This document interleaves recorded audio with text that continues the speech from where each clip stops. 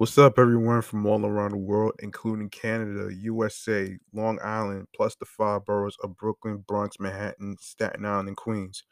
I'm here to guide and help you about Anchor. Anchor is a free hosting site and phone app which is owned by Spotify. It's the easiest, awesome way to make a podcast. Why are you wasting your money paying for a hosting site to promote your podcast with limited storages? Forget about it. Let me break it down to you. There's creation tools that allow you to record, edit, monetize, add music, intros, music outros, especially distribute your podcast to streaming platforms. Uploading episodes with unlimited storages of your podcast right from your phones, computers, laptops, and tablets. You can make money from your podcast with no minimum listenership. Plus, you get paid some money in your pocket from sponsorships. Excellent. These are the keys you need to make a podcast, including the listeners supporting your show. That way, you can listen to the episodes of my show, Off the Meat Rack Chains New York podcast, the unfiltered comedy entertainment show about the stories mixed with entertainment news, music, real life segments, and much more. Now, where can you find, follow, and listen to the show, you ask? You can follow the podcast on Facebook and Instagram, all in one word, Off the Meat Rat Chains New York podcast. Alongside with my other show, Meticulous Vibe Juice podcast, and my primary handle, G Money Stacks 555 in Queens, New York. Now, the streaming platforms goes like this. We are on Anchor, Audioburst, Breaker, Podorama, Listen Notes, Spotify, Stitcher, Deezer, Podchaser, Pocket Cast, Podcast Addict, Player FM, Tune In, Reason FM. We on Podfriend, Podorama, Google Podcasts, Amazon Music, iHeartRadio, and YouTube. If you have a dream of creating and becoming a podcaster like myself and individual friends that is co-hosting with me, go download the free Anchor app, or you can check out anchor.fm to get started. Take advantage of the opportunity that's thrown in your face. If I could do it and reach success, so can you. I'm G Money Stacks. Thank you for listening. Let's go.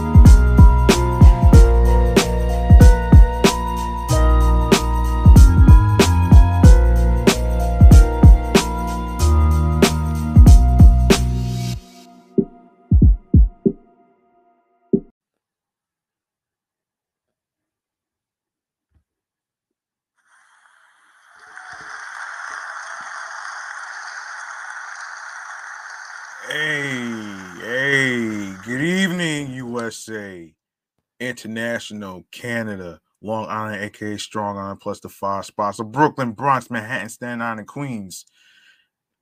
This is your man G Money Stacks, aka the Gregonator, YouTuber, host with the most, misunderstood lonely nomad, unstoppable independent podcaster, and rookie podcaster of Laurelton, Queens, New York. and you're rocking and listening and hanging with the 196th episode of Off the Meat Rack Chains New York podcast, a space for comedy involving various topics in entertainment news. There's music, there's real life stuff. There's also a little mental health and a little bit of mass transit and everything else. Now, as you may know, this podcast has been getting closer to the 200 episodes. So I'm actually going to be having like some guest co-hosts. Hopefully when depending on their schedule, hopefully they'll be able to do this. We got some topics in episode 200 to actually talk about. And of course, it involves Kanye West and how many particular companies are just cutting ties with his ass. So you might want to stick around for that one right there, though. So in the meantime, we're live and direct from StreamYard and alongside with YouTube and alongside with myself is the Instagram live feed. Make sure you turn on your notifications so you can be reminded of when each episode is going to be dropping. As I said, it's Mondays, Wednesdays, and Fridays. All right. And speaking of YouTube, you're new to the channel, you miss any previous episodes, whether you are a new listener, a new watcher from the YouTube universe, don't worry. Everything is uploaded to the YouTube channel page of G Money Stacks 555 is where you can grab that subscribe button for me and tap that noti bell so you can be reminded when the show goes in the air via live stream. I do apologize for not recording yesterday. I was my phone wasn't at 100%, so it took some time. I wasn't able to make it.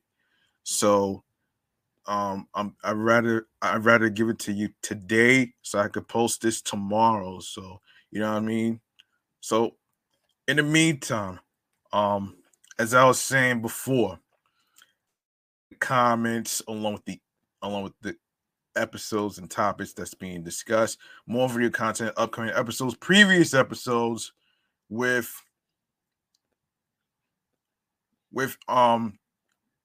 new topics, of course, and of course tell a friend to another friend, and of course be sure to download these episodes, listen and stream and catch up on the episodes in case you miss any of them. Now for the most part, let's get to this right here, the New York Mass Transit Files. All right, let's do this.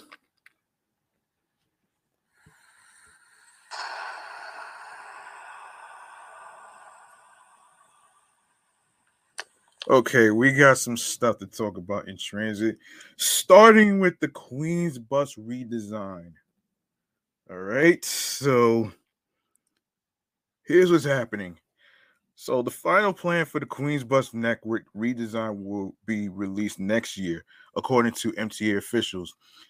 MTA planners will incorporate feedback they collected from the public in 40 sessions over the past months for the overhaul of the world's boroughs' sprawling bus system. The teams will spend the next several months incorporating stakeholder input, revising our proposals, and preparing draft schedules. We expect the proposal final plan will be published in 2023, read MTA documents published ahead of this week's monthly board meetings. The agency unveiled a draft plan in late March for the massive update, aiming to make buses faster and more straightforward than in the current network, which officials called a confusing labyrinth, tracing bygone trolleys and competing private bus companies that predate the MTA.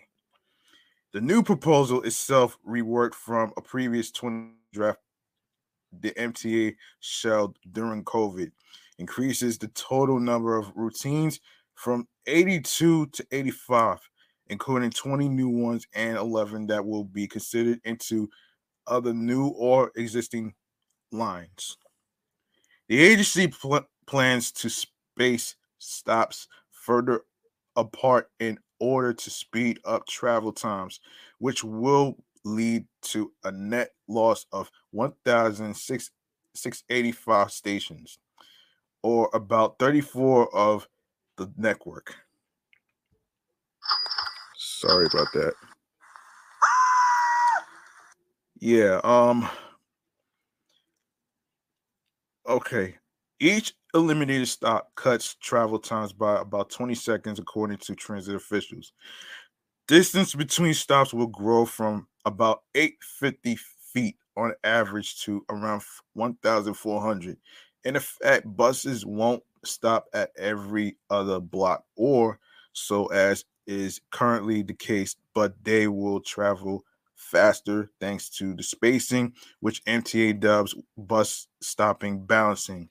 A transit booster lauded the MTA for setting a cleaner timeline for the Queen's redesign, but called on the agency to step on it. The longer we're waiting for the redesign, the longer we're waiting for a faster and more reliable service. That's the bottom line, said Danny Pearlstein, the advocacy group Riders Alliance. Um, Part of that work certainly involves listening to riders and visiting individual communities. And of course, that takes time, said Pearlstein. But the longer the riders have to wait, the worse service people have to endure. In the meantime, and the clock for the final redesign should be ticking. Yeah, ticking. Um, the MTA restarted its borough by borough bus network redesigns in August 2021 after a nearly year and a half slandemic pause, beginning with the Bronx, where new routes took effect in June.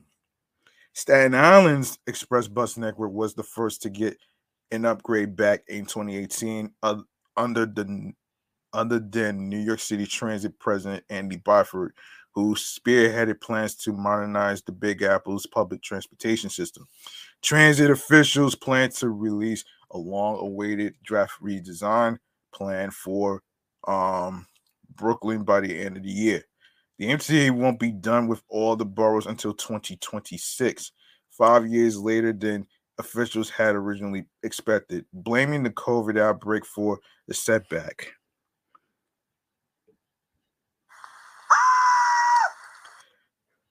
Recent citywide bus speeds averaged 8.2 miles per hour in July and August, 1% faster than pre-slandemic levels, according to the latest stats in the MTA board documents.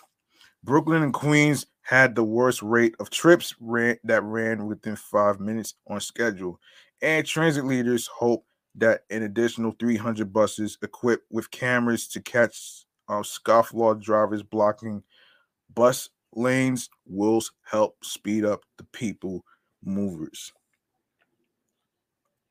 Bus lane enforcement is mission critical to improve journey times and bring bus riders back to the system. Yeah, of course, read the board books, of course. Um, in other transit news, NTA decides to do a pilot about baby strollers. Remember, I previously talked about a particular passenger who was a mother who who was upset in terms of the MTA bus operator who won't let the the person on the bus in terms of the baby stroller. Like it's crazy to me. So here's what's going on here. So the MTA is taking its first steps to make riding its buses easier for parents. Transit officials will test allowing unfolded strollers on 7 bus routes in the 5 boroughs starting this week. Authority leaders announced the 6-month pilot, which was first reported by news site The City, will have dedicated spaces for the baby carriages on the selected routes without moving space currently reserved for riders with disabilities. The change comes after an organized push by parents for the MTA to relax its blanket ban on unfolded prams aboard its buses.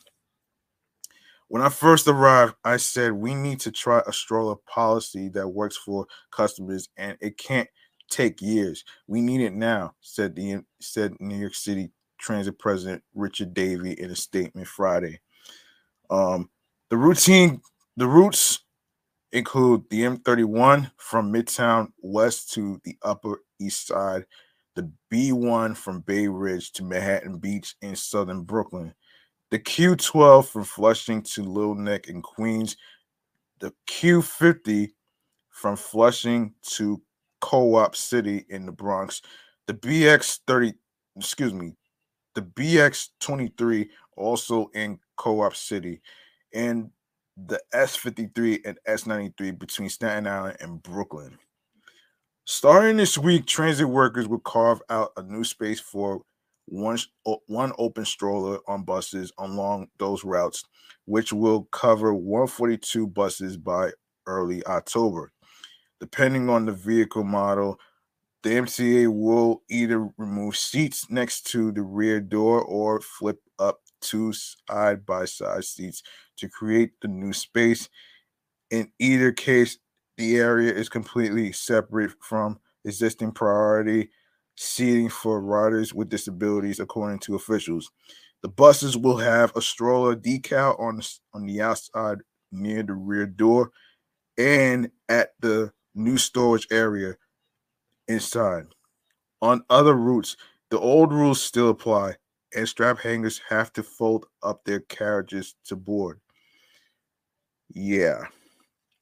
The move comes nearly 6 months after MTA leaders convened a working group of parents, caregivers, accessibility advocates, and operators to take a fresh look at the agency's strict policy. Caregivers who use strollers, many of whom rely on transit to get around our city with their children, have been heard, said Christine Serginian Yearwood, the founder and CEO of the parent advocacy organization Upstand. In February, parents launched an organized push to get transit leaders to and hold on a second. Transit leaders to change their rules, testifying at the MTA's monthly board meetings, demanding that they ease the ban, with some calling it a total nightmare and insane for people transporting young kids. Moms detailed their experiences of struggling to collapse the carriages while getting onto crowded buses and holding their young ones at the same time. Transit agencies in other cities like Chicago, Washington, D.C., and Dallas allow unfolded strollers on buses as long as there's enough room for other passengers and depending on the cart size. But MTA leaders worried that the strollers would take up too much space and could be a safety hazard during sudden stops because they aren't fastened in place. Disability advocates also fired back, raising concerns that the MTA take away their rights for space on the bus. One East Side mom who sat on the advisory panel praised the MTA for quickly responding to parents' demands and working with different groups on launching the new effort. But she said that officials should expand the program. "I will give a lot of props to the MTA. They really reacted in lightning speed to this," said Danielle Avisar. "This is a step in the right direction. I don't think that it's quite enough of what New York City needs, but time will tell and we'll see how this rolls out," said Avisar. This problem will never go away for New York. My kid will walk, but there'll be a mother behind me and a mother behind her. Well, that's pretty tough, man. So that's pretty tough right there. I have to say it's a damn shame that you have parents who are struggling to get on the bus as far as like they have to fold the strollers. It's crazy. I hope they reconsider the stroller ban. I hope they reconsider that shit because I don't think women could actually take this. So, you know what I'm saying? So, I'm glad that they actually, you know, change their minds. Hopefully it actually goes well. So, let's get into let me see. Um okay, let's get into a little thing that I like to call chatting all the jazz right here. Let's do this.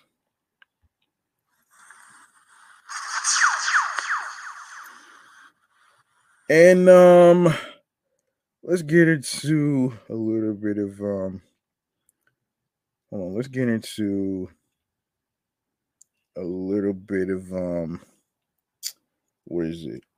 Let's see. All right. Wait, Nicki Minaj. Hold on a second. Hold on. Let me make sure I get. Okay, wait. All right. So Nicki Minaj, it is. Here we go. Um. Okay. So Nicki just tweeted about the lawsuit, making it clear she isn't playing around and will take over the blogs talking smack. And she says on Twitter, "Now let's hope the people you guys are doing all this dirty work for love you enough to hire top-notch lawyers for you and to pay your bills. Once I own your blogs, your shows, those IG pages y'all try to protect so bad. Couple artists in the folder too. I'll own your publishing duds." Damn. Nicki Minaj is making one thing very clear. She and her legal team won't put put up with social media accounts making wild statements about her, and now she's filed a lawsuit. According to legal docs obtained by TMZ, Nicki claims a woman named Marley Green, who goes by the social media persona Nosy Heux, posted a video Monday talking about Nicki, in which she allegedly said Nicki is all this cocaine, shoving in all this cocaine up her nose. Allegedly.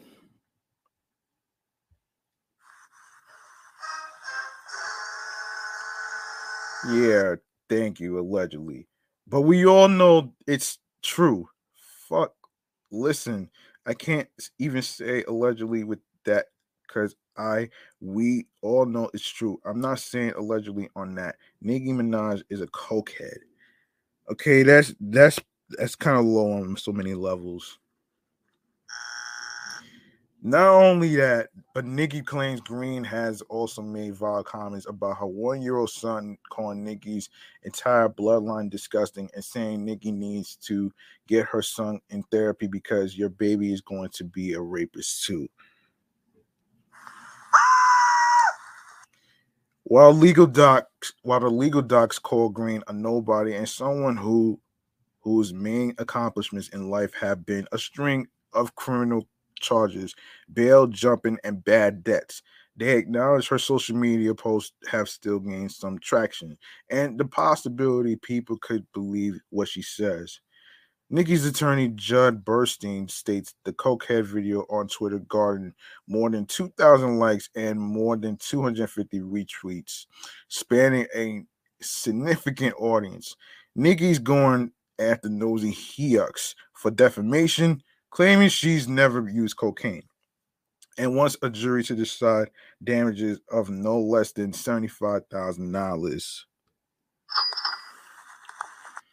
Burstein tells us when this case is over, she will no longer be permitted to use the name Nosy Heux because we will take her trademark from her when she does not have enough money to pay the judgment. Anyone else who spreads lies about Nikki will suffer the similar fate. Um, he continues, my marching orders are to aggressively sue anyone with a media or social media following who damages her with intentional lies. Eventually, the lesson will be learned. Oh man, yeah. Hopefully, Nikki wins that lawsuit. Speaking of Twitter, speaking of Twitter, now I know many of you probably heard about Haley Bailey, right? Um, so here's what's happening here. So, um, so after a lot, so this is according to Cinema Bland. Some Twitter users are dragging the original Little Mermaid actress after first trailer for a live action film drops. So let's see. Um, the wait has been long, but we finally got a look at the live action The Little Mermaid in the form of its first trailer, featuring lead actress Haley Bailey, which is Chloe Bailey's sister. For those of you who may not know, they both were in the TV show Grownish. After initially being the target of racist backlash for her Disney casting, the young star is now getting some major praise for her performance of a classic Little Mermaid song that's featured in the trailer. Unfortunately, on the heels of the trailer drop, some of her Twitter using fans are going as far to drag the original Ariel actress. My question about that is, hold on a second. My question about that is, that's crazy, man. Like, seriously, that's just fucking ridiculous, man. Anyway, man, I was actually talking to someone from Pogacha who's also a podcaster, and basically, she and I actually had to agree with her on this case because, well, it's like this though, man. I mean, you know, the Little Mermaid has been remade a couple of times, but I mean, because Disney has it right now, we'll see how Haley Bailey portrays Ariel in the live action movie, which is coming out in next year. Anyway, given the backlash that stemmed from her Haley Bailey's casting as Ariel back in 2019, it's nice to see that she's getting the recognition she deserves. However, I'm not sure many would have thought that the Twitter users giving the young star would criticize Jodie Benson. One viral example is the Twitter post below, in which a fan places the two mermaids side by side and compares Grammys. Well, okay, first of all, that's a cartoon. Number one. Number two, number two, this is a live action movie, all right? It's no different. You know what I'm saying? So it's no different. I don't understand. I really don't understand why to this to this day in society and mankind that you have to judge somebody based on their complexion just to get a role in a movie or TV show. Like, seriously, this shit has to stop, man. For real, that shit has to stop. For real. Anyway, um, however, the information in the post is widely exaggerated and just plain inaccurate. Chloe and Haley alum does, in fact, have 5 Grammy nominations, but she has yet to secure a win. The poster claims Haley has 32 Grammys and that the original Disney film has 0. It's important to note, though, that while Jodie Benson does not have any of those awards herself. The original film did win one of the coveted awards and was nominated for two others. It may be that the person who posted this has some wishful thinking that Haley will finally secure the trophy after the release of her live action Disney flick. One fan of The Little Mermaid did manage to send her compliments to Haley Bailey without downing Jodie Benson. They posted one of the most iconic scenes from the 1989 animated flick and said that they can't wait to see Bailey recreate it. Of course, and and I can't believe the Twitter handle is Macbeth Knight. Macbeth. Oh shit. Oh no, I don't like that name. I really don't. Here's what Macbeth's knife says on Twitter. I just imagine Haley recreating this, and yeah, they are gonna have to sedate me in the theater. Yeah, right. While that fan may technically have complimentary thoughts for both Little Mermaid actresses, the same can't be said for all of the fans responding to the tweet. In fact, fans are going in pretty hard on Jodie Benson for singing for her singing in the shared clip. One fan calling her singing unimpressive in a responding tweet. Here's what the fans says exactly. So hold on a minute here. Of course, Haley gonna eat this um because why Ariel is a little flat. Wow. Another Twitter user responded to the same clip of the original Ariel in a similar fashion, putting down Jodie Benson and her voice. Here is what the Twitter user said in their tweet, which was followed by two crying emojis. Why are we listening to fucking Black Twitter, man? Last time I checked, Black Twitter don't really have the fucking facts, man. Like, stop listening to Black Twitter, folks. For real though, man. For real though, seriously. Like cut it out, man. For real. That voice actress struggled with those notes. Oh man, that's foul, man. It's worth noting though that for every negative comment about the OG Disney star's work as the original voice of Ariel, there are probably 20 that are complimentary to both her and Haley Bailey.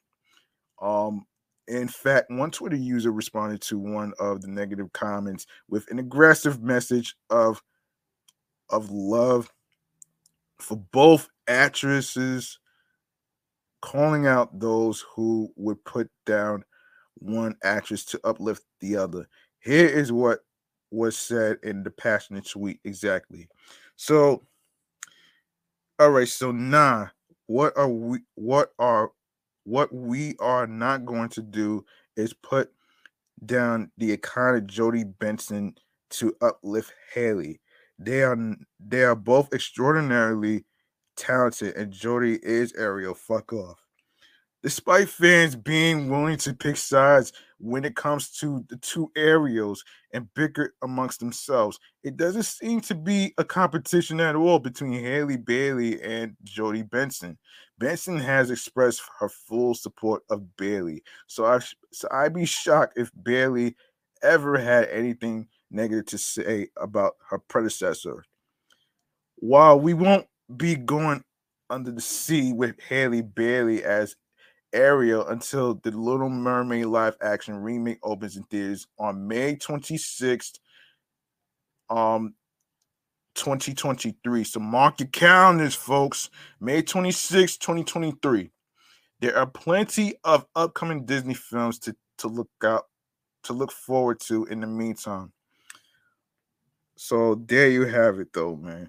Look, look. I s- I say Haley's gonna nail this role, man. For real. Regardless, though, man. Like seriously, like, it, why are we Why is Black Twitter trying to bring down Haley Bailey for being in the role of Ariel compared to the original? Like seriously, look this there's different characteristics between Jodie Benson and Haley Bailey. They're two different characteristics, and there's two different talents, man. It's not about fucking skin complexion, people. Like seriously, y'all gotta stop using that shit as an excuse, man. Seriously, I'm not kidding. Like you hear this for years about you hear this for years, man. It's just beyond draining and tiring. Like like seriously, something has to fucking change. Real shit though, man. Something's gotta change though, man. And let's make some noise for Haley Bailey for having the role of Ariel in the live action The Little Mermaid, which comes out May of 2023 of next year, man. So mark your calendars. All right. Here it is. Let's make some noise. All right.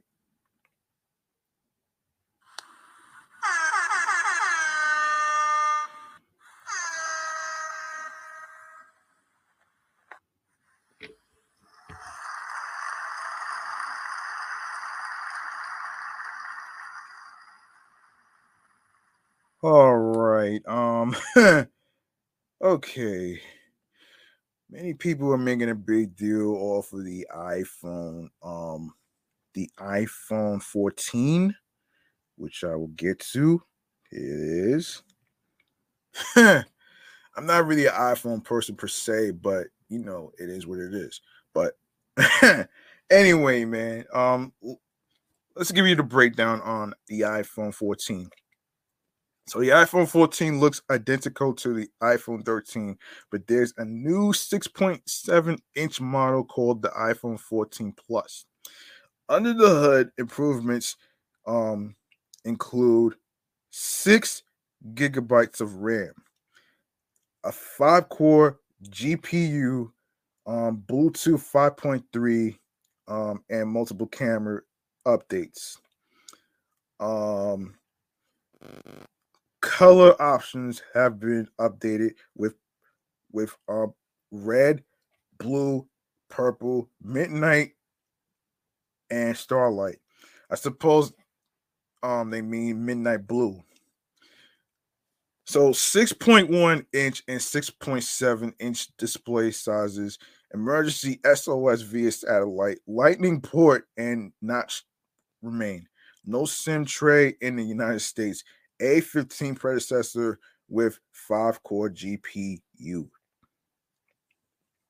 Apple announced the iPhone 14 and iPhone 14 Plus during the Fallout Apple event on September 7, 2022.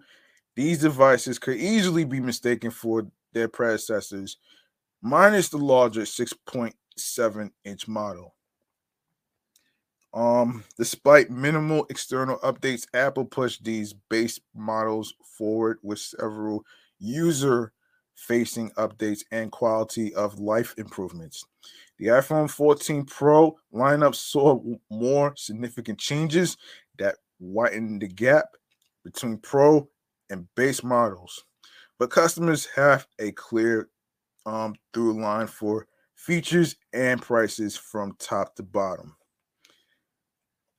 Wireless carriers are offering incentives on Apple's iPhone 14 lineup, bringing the cost down to free in some instances.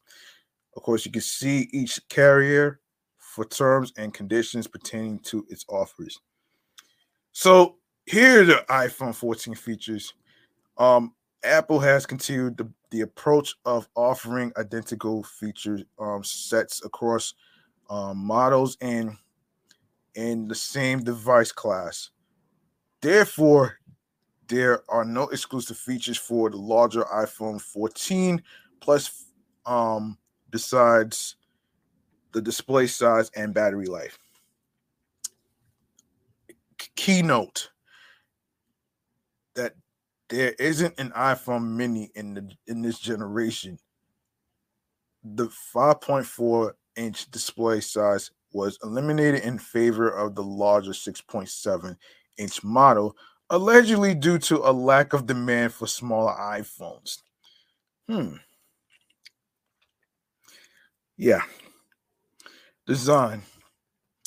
Besides some slight color changes, the iPhone 14 looks nearly identical to the iPhone 13. It replaces the notch diagonal rear camera system and aluminum chassis are the same. The 6.1-inch Super Retina XDR display is 460 triple PI. The bigger iPhone 14 Plus is a new model, but takes on all aspects of the smaller version, including the same size camera bump.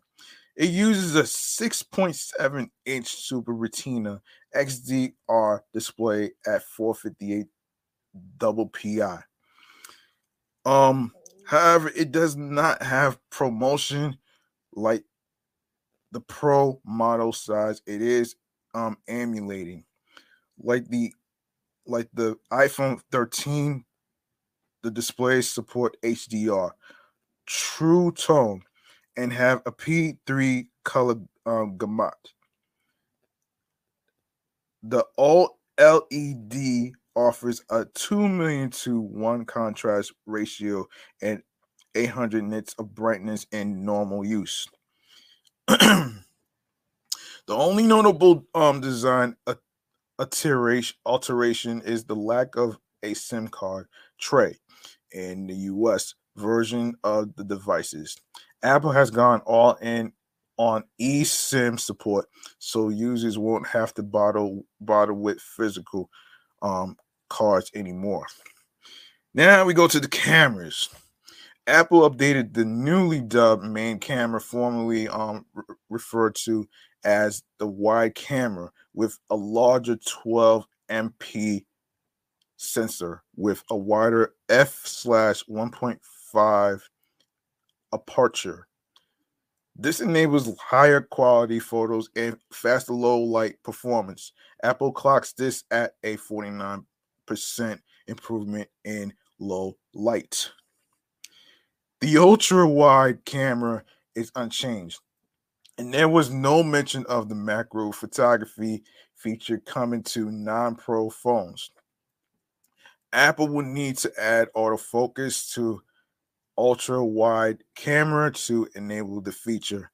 The selfie camera is improved with an f 1.9 aperture and autofocus. When combined with the depth sensors used for Face ID, the selfie camera can take better photos faster.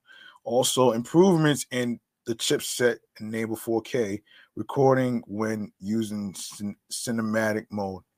Users can set 3 FPS or 24 FPS and take advantage of the better camera performance. Emergency SOS via satellite. Apple developed special antennas and equipment so the latest iPhones could connect to a satellite miles above the Earth's surface without a giant antenna module. This system is meant primarily for emergency purposes. With a clear view of the sky or below light foliage, a user can activate emergency SOS via satellite to send out a distress signal. The device will walk the user through prompts to ensure communication is kept short while being detailed. UI on the on the display will show the user which direction to point the iPhone to get the best signal from the satellite.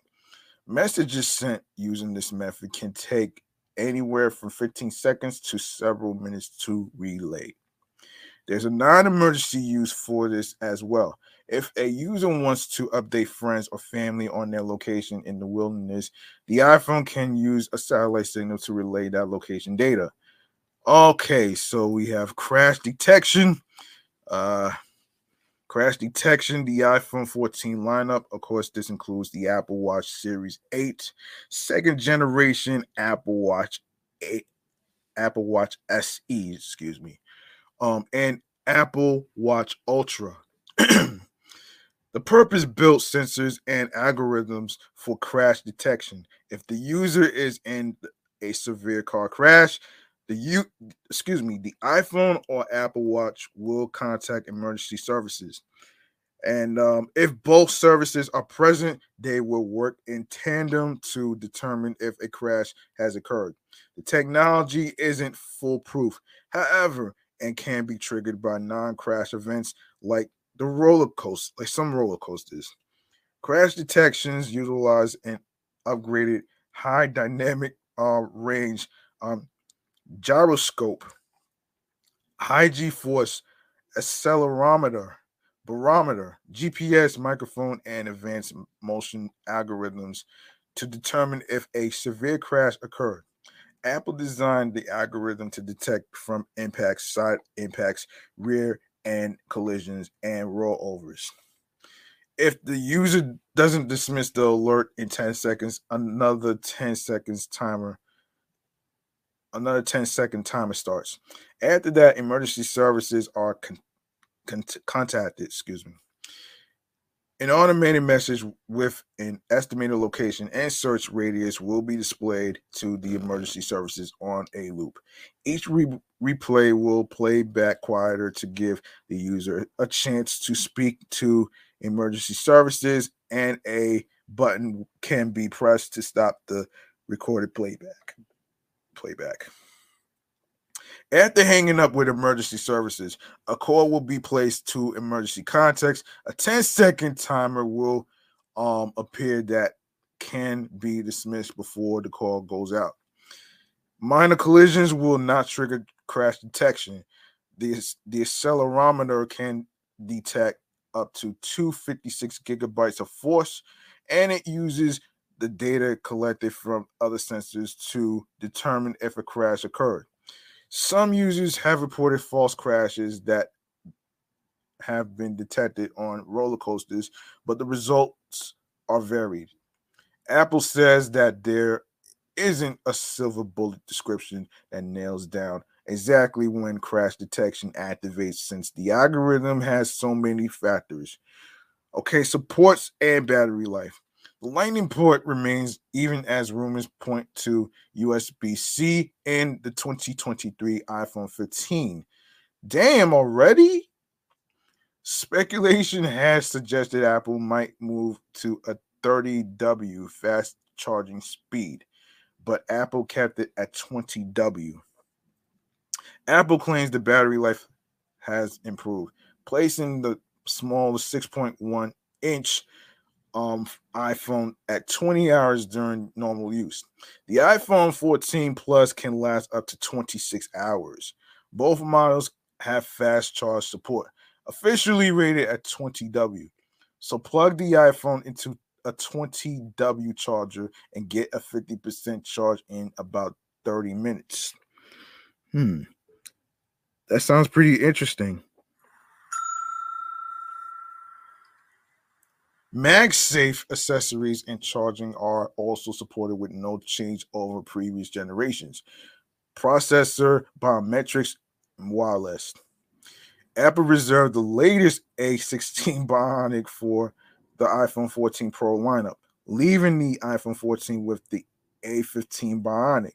This isn't the same processor used by the iPhone 13. Instead, it is the iPhone 13 Pro's version. It has a 5-core GPU, enabling improved processing in some apps and some across the system. This updated processor is also why the iPhone 14 gets access to the updated 4K cinematic mode. As for the Face ID, hasn't been updated and still lives behind the same size notch as iPhone 13. However, thanks to iOS 16, users can unlock their iPhone 14 in portrait or landscape orientation. Wi Fi connectivity, 5G, and the U1 were not updated for the iPhone 14 lineup. However, Apple did include the newer Bluetooth 5.3 spec. The AirPods Pro 2 also use Bluetooth 5.3, but no information was provided to explain the benefits of this newer standard. The iPhone 14 is a solid flagship phone with a decent mix of features for the price. However, existing iPhone models make it a hard compare. The camera system has some small improvements, but the overall photo quality is about the same. The selfie camera is better too, but only just. Crash detection will surely be another feature we hear testimonies about on a regular basis. The high dynamic range gyroscope and dual core accelerometer sends up to 256 gigabytes of force to determine if a crash has occurred. Apple also included the new SOS via satellite feature for contacting emergency services without cell signal. While very few users will ever need to use it, knowing it is there for that rare case provides some peace of mind. Apple reused the A15 Bionic found in iPhone 13 Pro for the base model iPhone 14 models. It is an increase in performance year over year, but only just. Anyone upgrading from an iPhone 13 won't find any reason to buy this device. It is a good product, but there are plenty of competitive options from Apple within striking distance. Yes, this is a review. Yes, this is a review of the iPhone 14. So, yes, so there it is. Wait, testimonials. Yeah,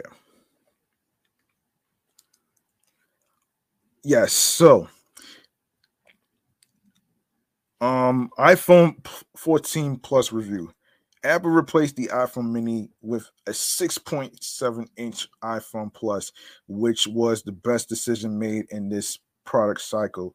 It offers a large screen upgrade option for people who don't want to pay a pro premium. There's not a lot of this. There's not a lot to distinguish the iPhone 14 Plus design beyond the larger display paired with a small camera bump. It has a bigger battery, which translates to excellent battery life. But most every other spec is borrowed from the standard model. The return of the A15 Bionic is less notable in the larger iPhone since it scored identical to the base model. Um, Okay, hold on, folks. I'll be back.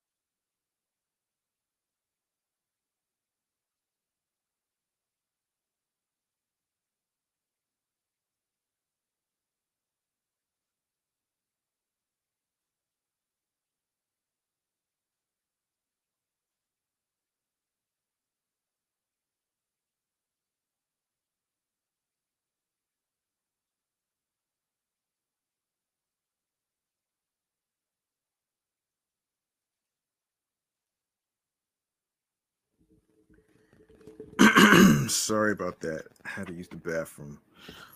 Anyway, where was I? Okay. So let's see. The all right, so the let me see, where was I? It all right, so it's a bigger battery. It has a bigger battery life, which translates to excellent battery life, but most every other spec is borrowed from the standard model. The return of the A15 Bionic is less notable in the larger iPhone since it scored nearly identical to the base model. Benchmarks show that despite using the year-old processor, Apple is ahead of the game in performance and graphics. Um, the camera system doesn't offer any surprises. The main camera got a larger sensor, and when combined with the photonic engine, translates to a 49% low light performance improvement. Other camera improvements include cinematic mode at 4K, 30 FPS, and action mode. The selfie camera also saw some improvements thanks to a better f/1.9 aperture. It also gains the other new capabilities like the photonic engine, crash detection, emergency SOS via satellite, Bluetooth 5.3, and 5G are all included. These upgrades are identical to the um other iPhone 14 models, so it doesn't bear repeating here. There isn't much to say differently about a larger iPhone that has identical features to its counterpart. The products are so similar that it comes down to user preference on which they choose. Of course, there's previous rumors. The rumor cycle for iPhone 14 started early, just days before Apple announced the iPhone 13 lineup. Of course, John Prosser shared an image of the 2022 iPhone. However, this image was a far cry from what was ultimately announced. There was just too many technological advancements that would be needed for it to be possible. The alleged design showed that the camera bump was gone. A single camera cutout had replaced the notch, and the sides resembled an iPhone 4. After this render made the rounds for a couple of weeks, more realistic rumors appeared. Apple would retain the iPhone 13 design, keep the notch, and even offer the same processor in its next device. Very little was shared about what would actually change in the base models, just that Apple would abandon the mini size for a Max or Plus with a 6.7-inch display. Ultimately, Apple learned on camera improvements, satellite communications, and crash detection as new tentpoles on features. Big changes are expected for iPhone 15 too, namely adding a USB-C port. But only time will tell. Of course, iPhone 14 pricing and release. Um, both models are available in blue, purple, midnight, starlight, and of course red. Storage can be configured to 128 to 256 gigabytes or 512 gigabytes. The iPhone 14 starts at $799. Wow. And began shipping to customers on September 16, 2022. The iPhone 14 Plus starts at $899, which is actually $900, which is a lot of money right here. That's crazy right there. That's crazy right there. Hope everybody I hope everybody waited till the price went down because I wouldn't be wasting $700 to $800 to $900 on a phone. That's just ridiculous right there, man. I mean, listen. I mean, it is a good product, but it's still highway robbery. Yeah, I remember years ago when everybody was waiting on a long ass line by Fifth Avenue to the Apple store. And I'm like, you gotta be fucking kidding me, man. You mean to tell me that you slept in the street all night long to fucking get a new latest iPhone model? You got to be fucking kidding me, man. That's crazy. That's crazy right there, man. And I don't usually talk about this, but this is something that will never be forgotten. Can you imagine if a lot of people were standing in line for the iPhone 15 on a long ass line and they slept outside for maybe 1 or 3 days on Fifth Avenue in Manhattan, New York? Come on, son. That is not gonna. That is, yo, that's not gonna sit well with everybody, though, man.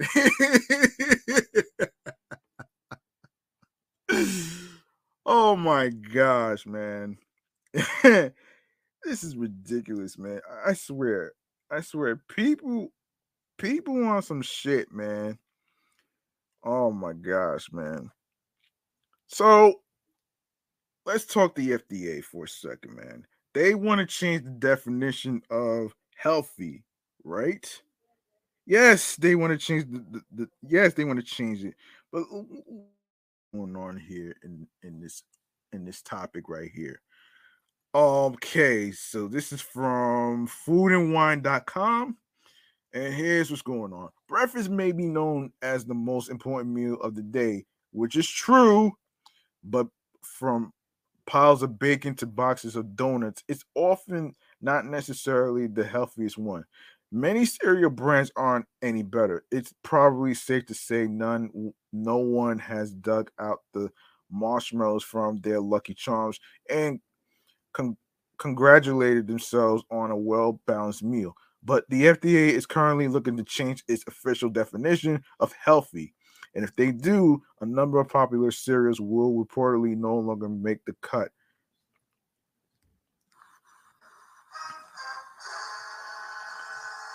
Late last month, the FDA announced a proposed change to the qualifications foods must meet to label themselves as healthy, a term first defined by the agency in 1994. The FDA explained that the proposed new rules are intended to better account for how all the nutrients in various food groups contribute and may work synergistically to create healthy dietary patterns and improve health as opposed to the current definition, which is based solely on individual nutrients. Excuse me. Under the proposed definition, the FDA wrote, "end quote, more foods that are part of a healthy dietary pattern and recommended by the dietary guidelines would be eligible to use use the claim on their labeling, including nuts and seeds, high fat fish such as salmon, certain oils, and water." However, the MTA admits the changes could also force some foods to drop their healthy claims, and one example the agency has tossed around multiple times is breakfast cereal, in large part due to the proposed definition's increased emphasis on added sugars. The current definition permits manufacturers to use the claim healthy on some foods that, based on the most up to date nutrition science and federal dietary guidance, contain levels of nutrients that would not help consumers maintain healthy dietary practices. Uh, the proposed rule states, "Thus, we believe that the healthy claim definition needs to be updated in order to ensure that products bearing the claim are the products that may help consumers maintain healthy dietary practices." Cereals were also mentioned in the FDA's announcement of the proposed rule change as an example of a food that would have a adhere to specific limits for certain nutrients, such as saturated fat, sodium, and added sugars. The agency continues, a cereal would need to maintain need to contain three three-fourth um ounces of whole grains and contain no more than 1 gram of saturated fat, 230 milligrams of sodium, and 2.5 grams of added sugars.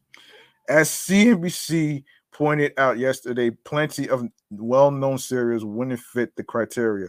The network specifically named Raisin Bran, of course, 9 grams of added sugar. Honey Nut Cheerios, damn, 12 grams of added sugar. Cornflakes, I hate it, and I don't want to end up revisiting the fucking cornflakes with water again. I don't want to. I don't want to revisit that. That shit is nasty. um, oh my gosh, man. Honey bunches of oats, 8 grams of added sugar. Frosted mini wheats, 12 grams of added sugar. Life, I don't really eat that. And Special K, 270 milligrams of sodium. 4 grams of added sugar. As cereals that wouldn't be able to bear a healthy label. Health and Human Services Secretary Xavier Becerra explained that getting people to understand that our knowledge of what is healthy has changed since 1994 is kind of the point. Too many people may not know what constitutes healthy food, he stated. FDA's move will help educate more Americans to improve health outcomes, tackle health disparities, and save lives. But don't be surprised if some currently healthy food producers decide to object to the proposed rule change. It's currently open for comment until December 28th, which is the end of the year. All right. I don't know, man. I really don't know how to feel about this, but not so sure. Not so sure though, man. And speaking of which, before I go to the McDonald's Adult Kids Meal Edition, let's talk Red Bull for a sec. Let's talk Red Bull. Yeah, let's talk Red Bull. All right. Okay. So the Red Bull BC One Nationals Finals took place at Eden Sunset in Hollywood on Saturday night, where two winners walked away with the title. As reported by the Los Angeles Times, B-Boy Ali and B-Girl Sunny will now advance to the World Finals on November 12th in New York City, but they understand there's a big difference between the Olympics, which added breaking to its program for the 2024 Paris Games, and BC One. As Indianapolis B-Girl and Olympics hopeful Pepsi explained in quote, the Olympics is very serious, and I get to just wow out here. There are so many rules of what we can't do with the Olympics. I'm doing this for the fun. Red Bull is interesting. You just have to represent yourself. Your approach has to be yours. But you can't come out like you don't know what you're doing. It has to be within the essence of breaking itself. You can't come in here and do like popping, and that's pretty legit. Speaking to Hip Hop DX in August, Red Bull BC won All Stars logistics and Victor Montalvo talked about how important it is to acknowledge all the elements of hip hop culture. Breaking in particular is one element that has a huge moment in pop culture history, but it's important to note it hasn't gone anywhere. Montalvo and the 2015 Red Bull BC One World Finals champion told DX. It's actually grown massively with communities all over the world, and it's finally getting the full-time exposure and respect it deserves. You see more stages competitions and platforms popping up globally, as well as more brands stepping up to offer us sponsorships and support. He continued in quote, not only is that good for breakers as individuals, but also the community at large. Yeah, I'm proud to continue breaking breaking's legacy when while being able to experience this positive shift where we are being recognized for our contribution to hip hop. Logistics winner of the 2021 Red Bull BC One World Final and the youngest to ever hold the coveted title, offered another perspective as a B girl. End quote. I was talking to one of my friends the other day, and I was saying how whenever I meet other B girls or women in hip hop culture, I get one of two energies. The 19-year-old said, one of the energies I get is really enthusiastic and friendly, really cooperative, and just connected. And then the other energy I get is like this envy or jealousy, almost pettiness, because I'm a female in hip hop that has accomplished a certain amount of things. It's like we're competing against each other. Like who's gonna be the first women to do this? We're setting the standard, so it's competitive because there's not a lot of us. Hmm. That is a good point though. That is a good point. Um. So yeah. Let's see. All right. All right. Let me before I get into the McDonald's thing, man. This story really shocked me, man. This story really fucking shocked me, and this is involving liquid meth. Liquid meth. When I heard this from TMZ, about maybe like 1 or 2 weeks ago, I just had to put this in here. What are these people thinking? Really? Okay, these are not Charlie Brown's Great Pumpkins. Customs agents uncovered a huge amount of meth tucked inside a bundle of everyone's fave Halloween gourds. U.S. Customs and Border Protection revealed their big find in a statement Wednesday, noting its officers have seen just about everything, and this Tuesday was no exception, saying they discovered more than 402 402K dollars in liquid methamphetamines meth, methamphetamines inside the pumpkins.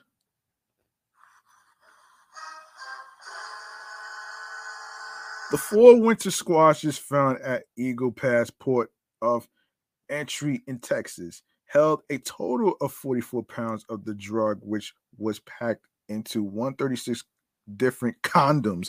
What? Okay, wait a minute here. Why the hell would you put liquid meth in fucking condoms? I don't understand. This is oh my gosh. This is the dumbest idea that I ever heard in my life. This is the dumbest idea that I ever heard of. This is I'm not trying look, I'm not really trying to make light of it, but I am actually though, man, because I'm laughing at the idea that someone out of the blue would actually do this. It's to be honest, this is just ridiculous. And Halloween's around the corner. Why are you putting liquid meth in that shit though, man? You're not gonna give these trick or treaters fucking meth. Are you nuts? This is the stupidest thing I ever heard, man. Real talk, man. That's real fucking talk. The officers seized the meth and the car that was carrying the pumpkins, and the driver was turned over to Maverick County Sheriff's Office for further investigation. Carve carefully out there. Not all jack o' lanterns are created equally. Yeah, yeah, you want to be careful with that too, man. Oh man, oh my gosh, this is just oh gosh, oh Lord, wow, wow, wow, wow, wow, wow, wow, wow. Oh shit, this is crazy though, man. But this is crazy. Um. Anyway, not as crazy as not as crazy as the three-headed monster tour, which is canceled. Okay, let's get into this shit though, man. All right, so this is what's happening here, man. Just days before the three-headed monster tour was supposed to kick off in Connecticut, the tour has been canceled. Did I read this right? You heard me. The tour has been canceled. And here's the reason behind this. The tour, which was set to feature Jadakiss, Cameron, and Mace, had announced 7 dates for the first leg of the tour, with plans to announce more dates. But seems like fans might not be getting anything. News that the three-headed monster tour is canceled was first shared by Mace on social media with a cryptic message. So Mace took to Instagram last night, October 11th, to share that the tour might not be happening. He shared, "It's time to show cowards what fearless looks like. I'm not stopping nothing that I'm doing. So y'all can cancel all the dates. I would not apologize for what's right. Either either way, I will be performing somewhere." Okay. Oh my gosh. I'm sorry. I'm sorry, but what the hell? Seriously? Seriously though? This guy Mace is fucking petty. He's fucking petty. And listen, I don't care who wants me to be nice to Mace. Cause let me tell you something. Let me tell you something. He's been he's been doing some petty shit in the midst of things, especially the petty shit between him and Diddy and all these other people. Like, come on, man. Like, cut it out with that bullshit. Anyway, he continued later in the post with a message which seemed to be directed straight at Diddy. Also, to my number one hater, BTS, make sure you pull up since you're trying to stop everything I do, BTS. We know what's going on, but it's not gonna stop nothing. Can't stop, won't stop. Oh, brother. It seems like Diddy and Mace ground beef have been public publicly feuding for years. But it was reunited last week when Diddy took his case to the Breakfast Club. Of course, Mace replied to Diddy's claims for receipts shortly after with a message of his own, and the back and forth has continued. No details have been provided by Jadakiss or Cameron surrounding the tour, or neither have provided any updates on their social media. The flyer for the event currently is still on their page as well. The news that the three-headed monster tour is canceled was confirmed by Ticketmaster. Um, a visit to their site now only shows a message saying that the event is canceled.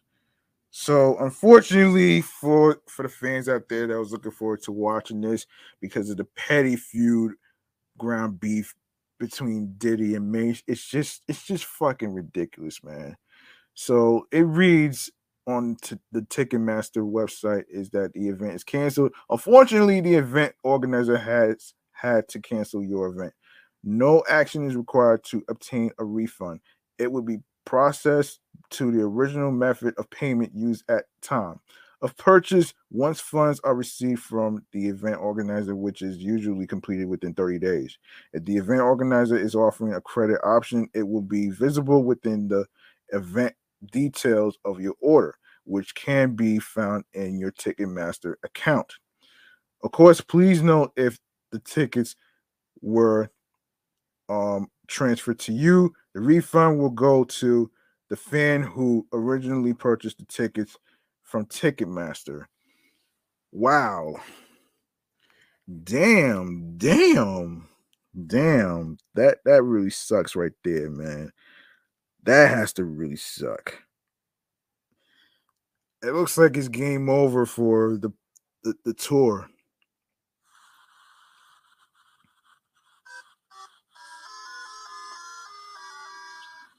All right, man. All I gotta say is they need to bury this fucking hatchet, man. This is ridiculous.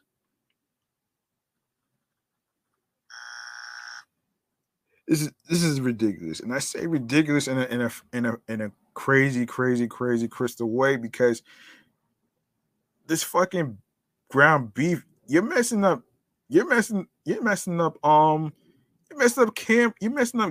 and Cameron's money.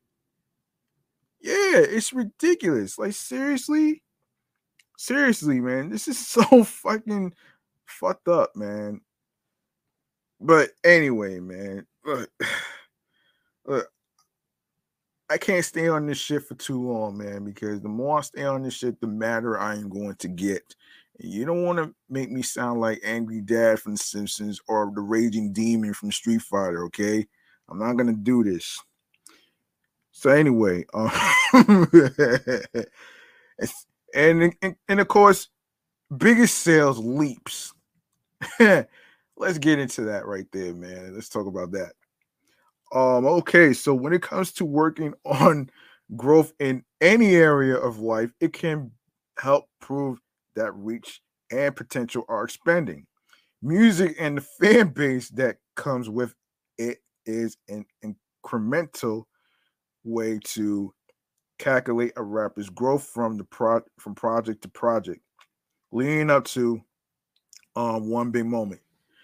One moment.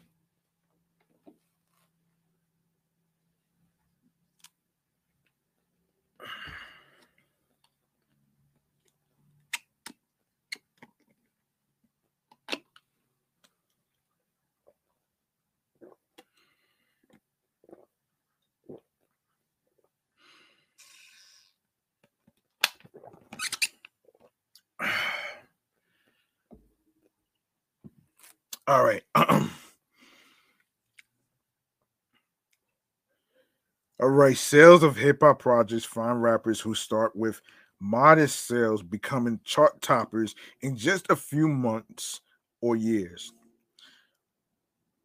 Ongoing growth in the genre over the last 5 years has shown rap artists with sales spikes from one project to the next, effectively pushing their career to yet another level. Interestingly enough, these sales based feats aren't restricted to newer rappers. Drake, who broke through in 2009 with his mixtape So Far Gone, saw a huge jump between his 2017 mixtape promoted playlist More Life and his 2018 album Scorpion. More Life sold 505,000 units in its first week of release, while Scorpion released at the apex of Drake's beef with his then adversary Pusha T, did 732,000 units out the gate. All the curiosities spinning around Drake at the time surely helped the album's sales. Some of hip hop sales leaps between projects feel like they were long overdue. The endlessly talented, currently incarcerated Young Thug has been building his name up since the early 2010s, going from a word of mouth act to an extremely influential Atlanta artist.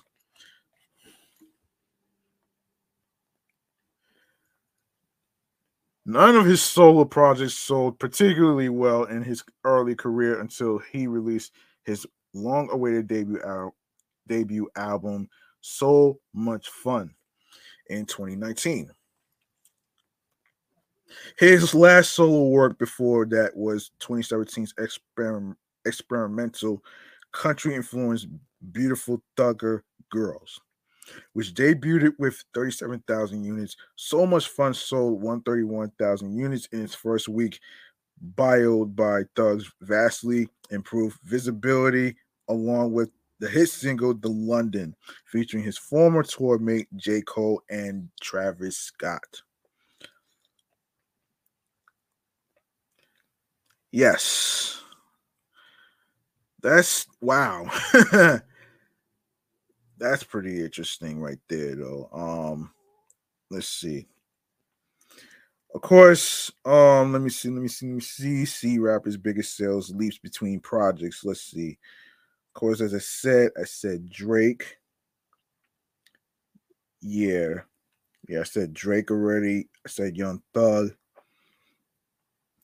Tyler the Creator. First week sales Flower Boy 2017, 106,000 units.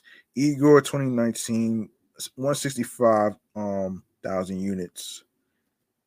Let's see. 165 units. Let me see.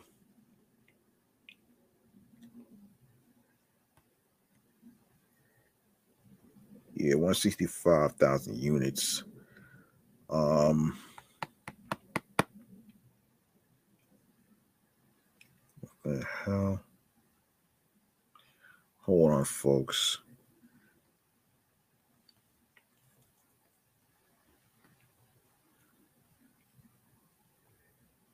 Yeah, yeah, this is where I was at.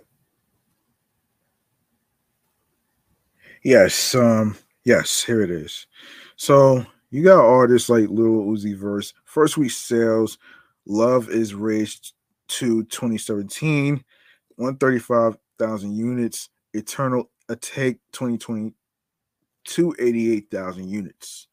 Um, and of course 21 Savage, first week sales, it's an album, 2017, 77,000 units. I was 2018, 131,000 units. Of course, Polo G, first week sales, The GOAT 2020, 99,000 units. Hall of Fame 2021, 143,000 units. And of course, Meek Mill, first week sales, wins and losses 2017, 102,000 units. Championships 2018, 229,000 units. Rod Wave, first week sales, Pray for Love 2020, 72,000 units. Soulfly 2021, 130,000 units. Moneybag Yo, first week sales, Time Served 2020, 66,000 units. Against This Pain 2021, 110,000 units. And of course, Little Dirk, first week sales, The Voice 2020, 23,000 units. And then 7220 2022, 120,500 units. Little Baby, first week sales, Harder Than Ever 2018, 71,000 units. My Turn 2020, 197,000 units. And of course, the late Juice World, first week sales, Goodbye and Good Riddance 2018, 39,000 units. Death Race for Love 2019, 165,000 units. Future, first week sales, High Off Life 2021, 53,000 units. I Never Liked You, 22 222,000 units. Gunner, first week sales, Warner 2020, 111,000 units. DS Forever 2022, 150,000 units. And of course, Jack Harlow, first week sales, That's What They All Say, 51,000 units. And Come Home, The Kids Miss You, 113,000 units. Okay, there it is right there. All right, so let's get to. Let me see. Let me see. Anything I missed? Oh, let's get to NBA 2K 2023. Okay, let's get to that right there. Hold on a minute here. Hold on. Okay, let me see. Oh man, here it is. All right, so um, okay. Apple Arcade saw the NBA 2K franchise launch on the platform back in 2021, and NBA 2K 2022 followed last year. And this is from 9 to 5Mac.com, in case anybody's wondering. Now Apple has announced that NBA 2K23 is set to launch, excuse me, on its gaming service in October with everything you love about the franchise, plus a brand new greatest mode. Um, of course, you can download the exclusive NBA 2K23 Arcade Edition from the App Store now. Of course, Apple added NBA 2K23 Arcade Edition to its list of titles coming soon in the arcade tab of the App Store, with an expected launch date of already happened recent. It happened this week actually. Apple, um, yeah, launch date of October 18th. Yeah, it was this week. Um, the hit NBA 2K franchise is bringing an exclusive version of the game for this year's release on Apple Arcade. That includes an all new greatest mode. Coming soon to Apple Arcade, NBA 2K23 Arcade Edition is the latest title in the world renowned NBA 2K franchise. Exclusively on Apple Arcade, put your skills to the test in the all new greatest mode. Complete challenges and earn points to see who's really the greatest finisher, shooter, playmaker, or defenseman in the NBA. For the first time, you can go up against the 20 greatest of all time NBA players from the 76th NBA season, like Devin Booker, Kevin Durant, and Luka Doncic, and NBA legends such as Michael Jordan, Shaq, and Dirk Nowitzki, who recently retired.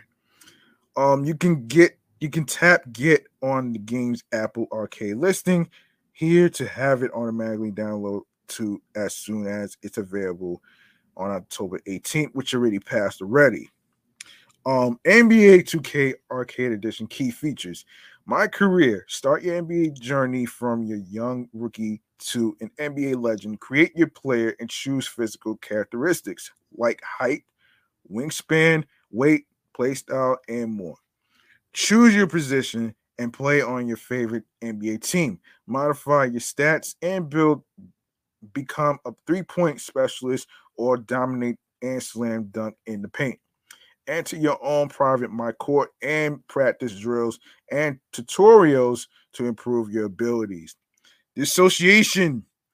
Become the GM and head coach of your favorite NBA franchise and build your NBA dream team in the association.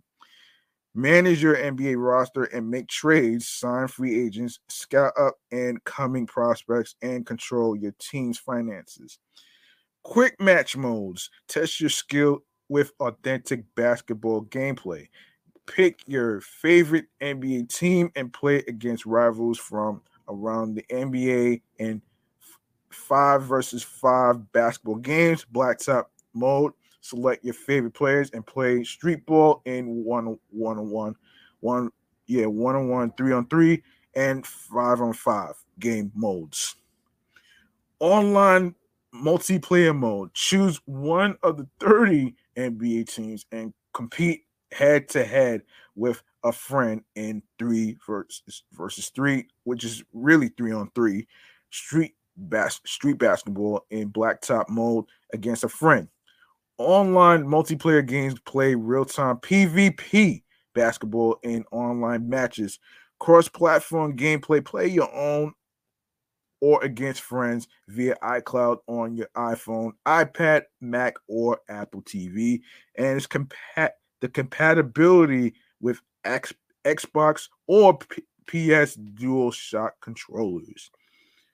For all you Apple users out there, man, you know, go check out NBA 2K edition, the arcade edition. Actually, go check that out. I'm pretty sure you're gonna have fun with this. Yeah, you're gonna have fun with this, man. I'm gonna make some noise for this shit right here, man. First time a game is on an iPhone by Apple.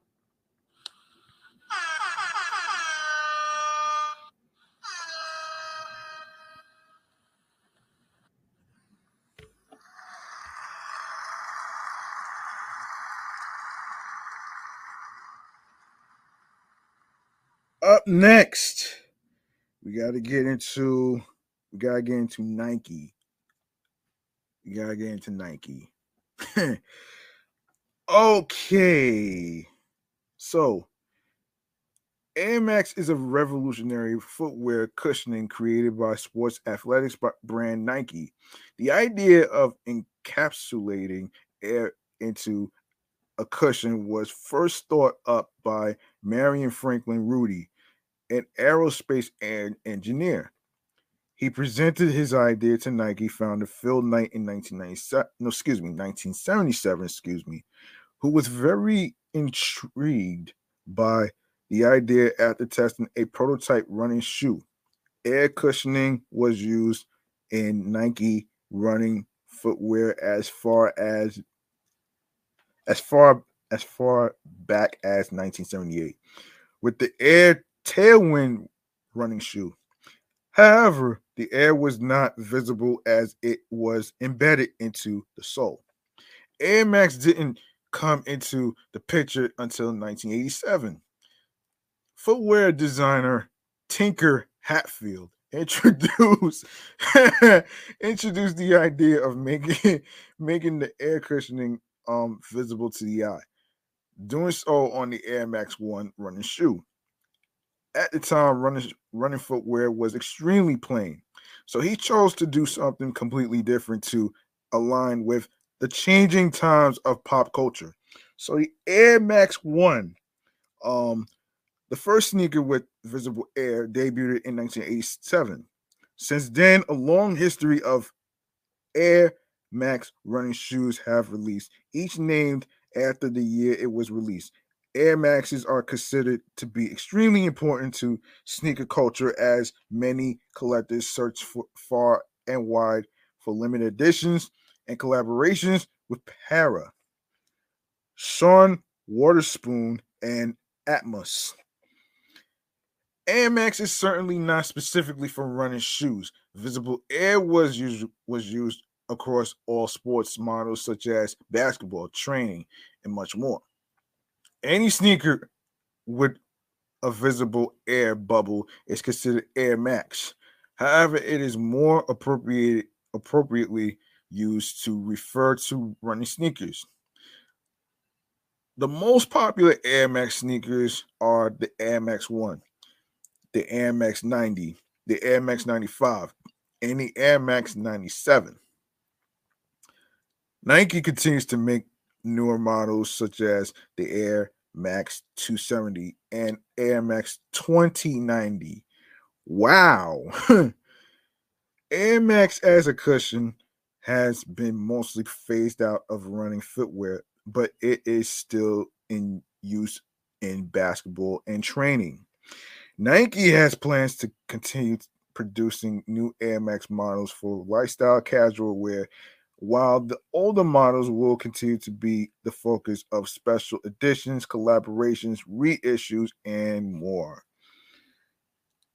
Of course, you can actually, there's some pictures that I'm looking at right here, and this is from Sneaker News. This is Nike's Somos Familiar collection for Hispanic Heritage Month, including the Air Max 1. And there's metallic laser blue dons the Nike Air Max 90. There's this Nike Air Max TW mixes midnight navy with a bit of lemon twist. Titular orange accents further explore the Nike Air Max Plus 3's spirograph pattern. And we have a sash Hiko styling appears on the Nike Air Max 97. Stealthy black anthracite looks takes over the Nike Air Max TW. Autumn brown tones grace the Nike Air Max 90 featuring snakeskin textiles. Oh boy. Black and crimson color in the Nike Max 95 multi swoosh. Then you have the premium elements litter the Nike Air Max Plus beige.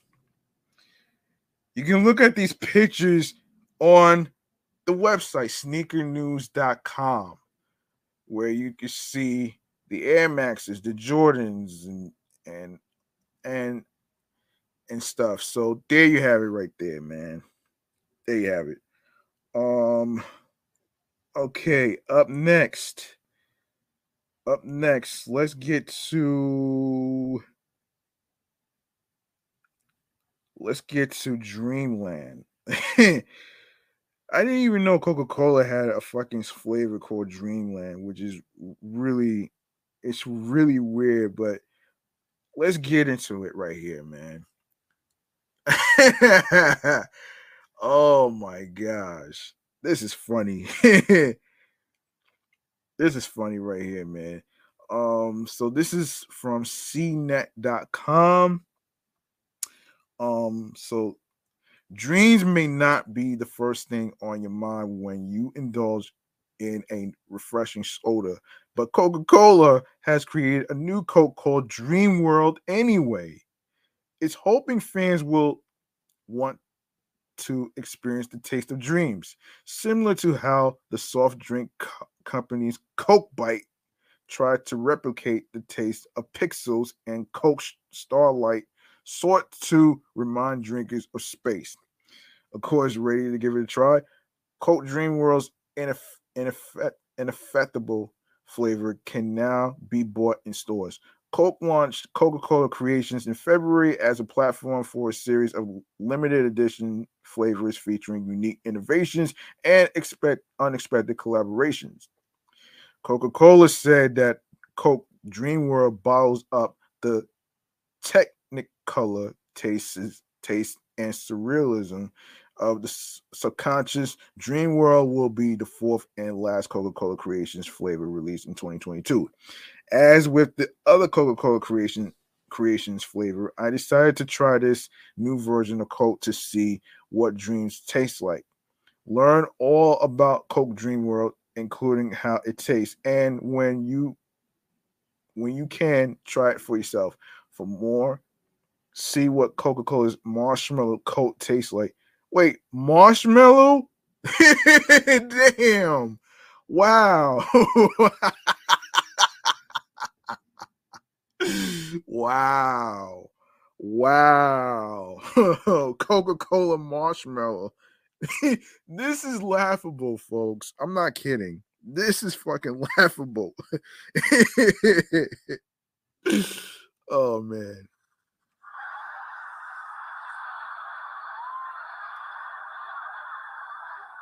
Oh my gosh, man.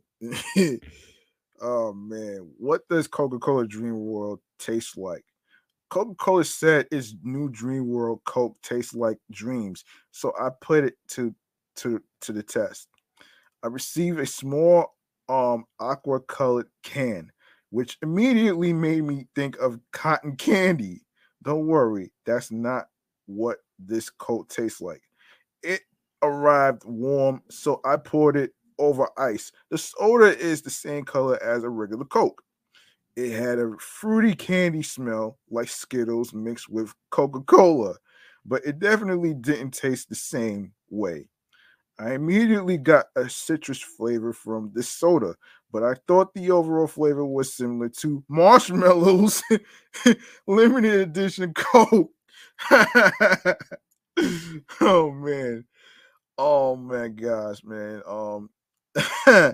As as with the previous Coca-Cola releases, I could taste the aspartam aspartame because I received the zero sugar version of Dream World. I'm curious to know how the regular version tastes and if the fruity, citrusy flavor is more noticeable. So far, Coke Bite is still my favorite from the Coca-Cola Creations line. Um, so Dream World, as of course, actually it premiered on Monday, October 15th. You should be able to find Coca-Cola Dream World in the US. There will be both regular and zero sugar options available and will be sold by the bottle like Coca-Cola Starlight as well as in cans. You should be able to find Coke Dream World in grocery stores and gas stations near you. With Starlight, I was able to find an end cap that hosted multiple bottles of the Coke flavor. If you don't immediately see it, find out when the store gets new inventory or ask an employee when the new Coke will arrive. Coca Cola didn't say how long this new flavor would be available. Um, Take it further with the Coca Cola Dream World AR music experience in collaboration with electronic dance music festival brand Tomorrowland. You can experience aug- augmented reality music. To try it out, scan the QR code on your can or bottle to be taken to the digital hub. Once you are there, you'll be transported into a full 3D virtual AR music experience where you'll see an avatar DJ spinning tracks. The QR code also unlocks games and other Easter eggs. Coca Cola is also partnered with DressX, a digital fashion store, to create Dream World inspired outfits for fans to download and wear in the metaverse. Wow. That's pretty that sounds pretty dope though, actually. Let's make some noise, man. This is pretty dope though, man, and pretty interesting. So, yeah.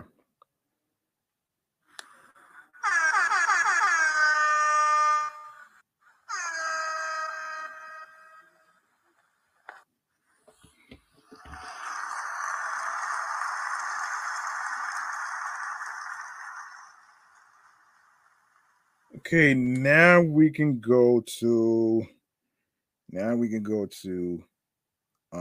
wait a second.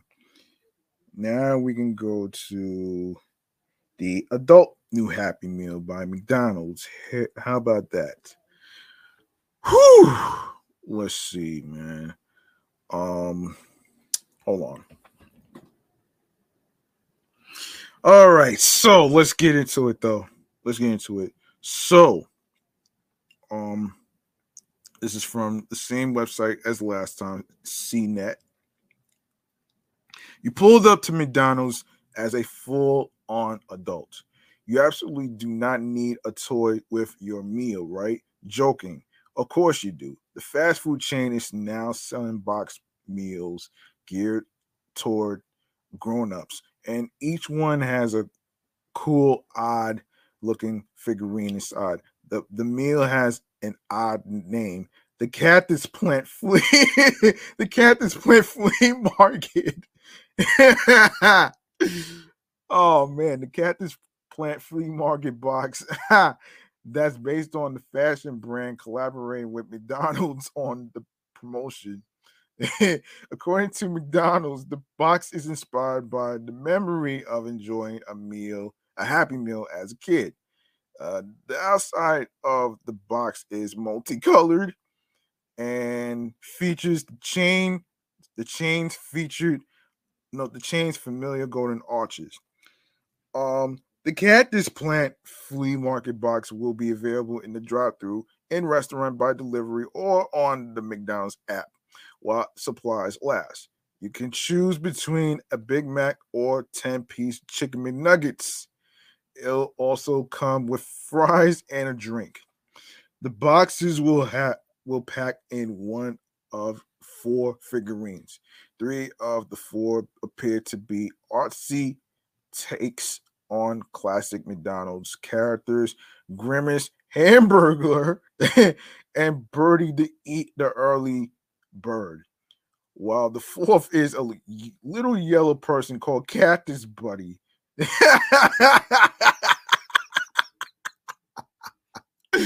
Oh shit. Sporting a McDonald's shirt. Oh man.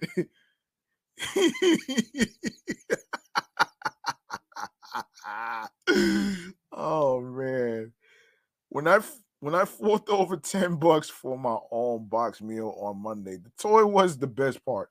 I like that the prize came in packaging I couldn't see through, prolonging the surprise. I ripped it open to find the happy yellow guy, which seems like something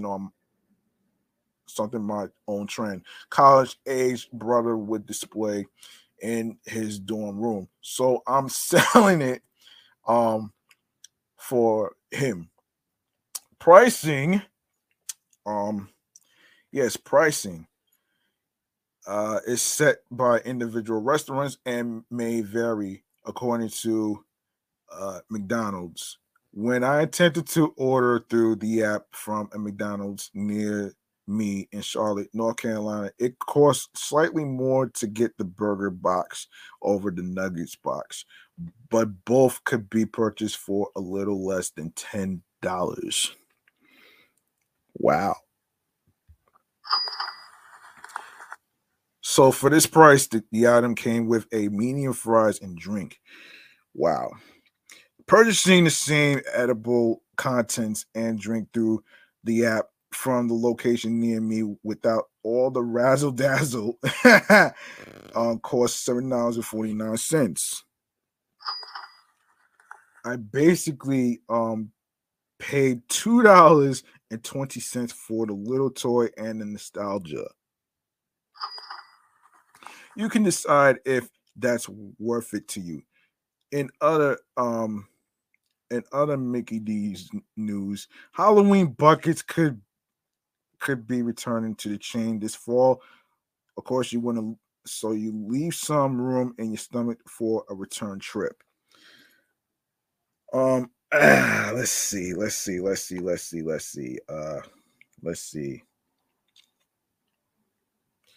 Um, let's see. Um, Hold on a minute here.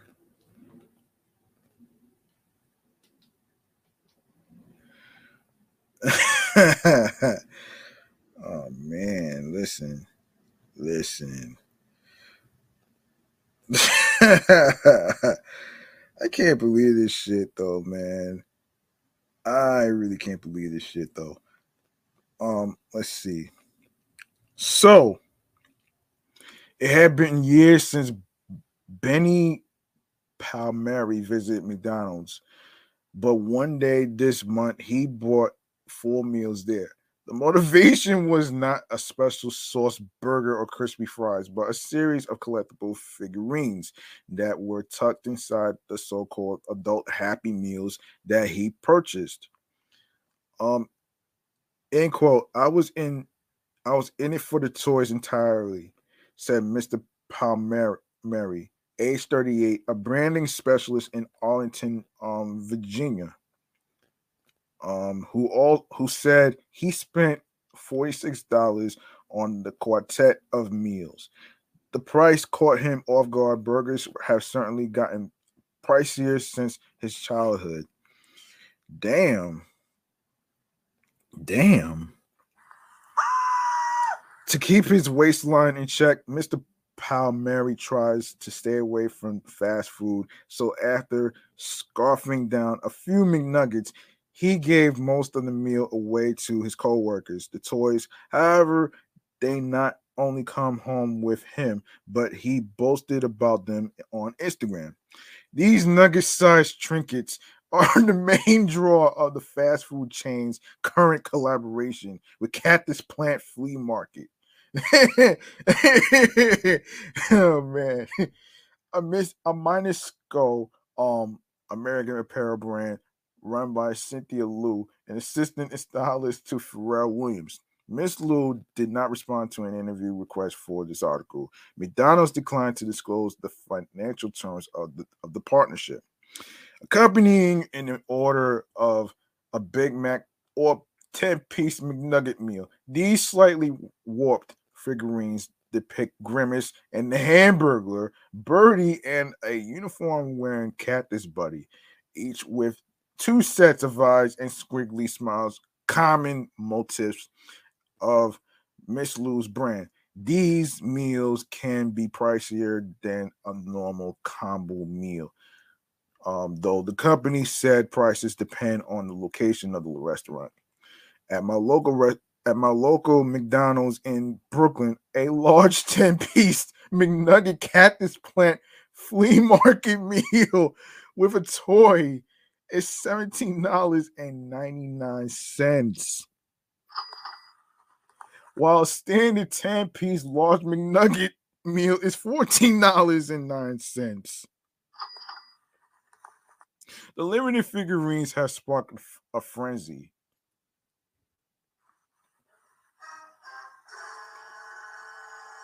Some franchises are entirely sold out of the meals, and buyers are flipping their toys for more than $20 a pop on resale sites like StockX.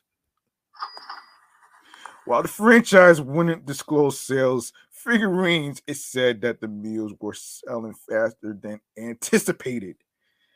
For many adult eaters, the toys spark cozy childhood memories. These characters are what I grew up with, said Mr.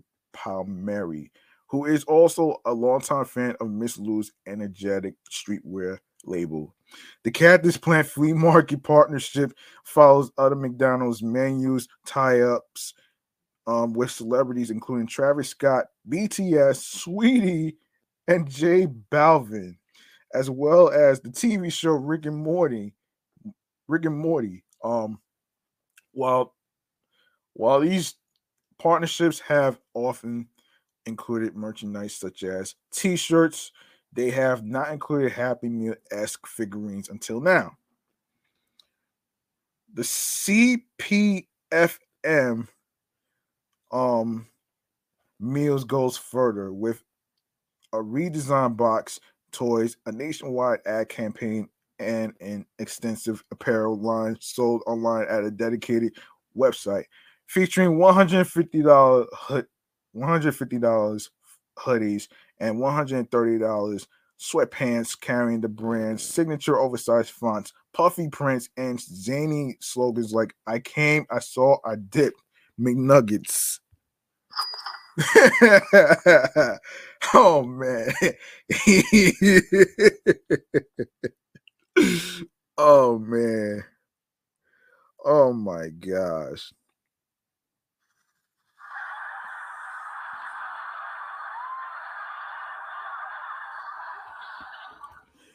For the venture, McDonald's said it relinquished creative control to Miss Lou and her team. You got to get comfortable with turning over the pen, said Tariq Hassan, the fast food giant chef, marketing, and customer experience officer. But it's who McDonald's turned the pen over to that's surprising. CPFM is far from a mainstream entity like Travis Scott or BTS. It's not carried but it's not carried at Nordstrom, let alone Walmart or Amazon. It drops its um, boxy hoodies and tie online in tiny quantities, which fans snatch up and occasionally flip for profit. Um,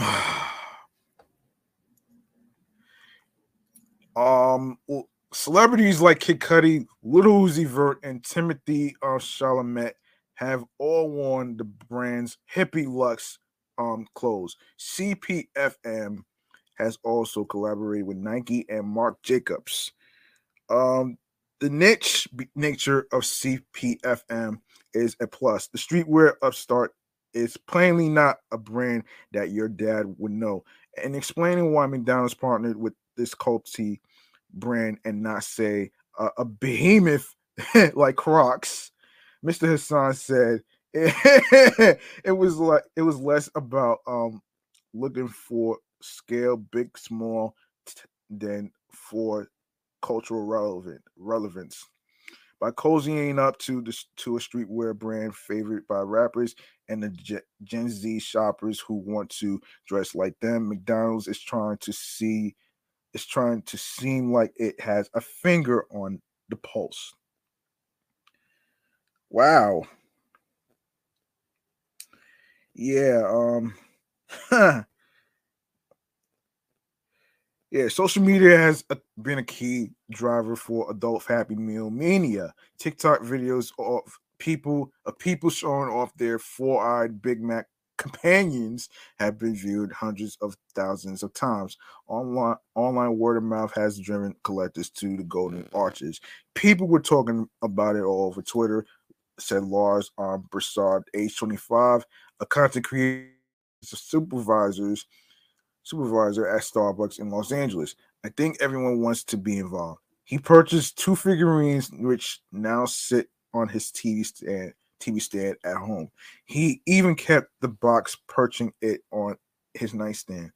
In this contemporary age where adults hoard skateboards and cartoony sneakers, even a plastic Happy Meal toy can be seen as a coveted um, object. Dart said Mr. Broussard. Now that we're older, our way of playing with toys is just by collecting them.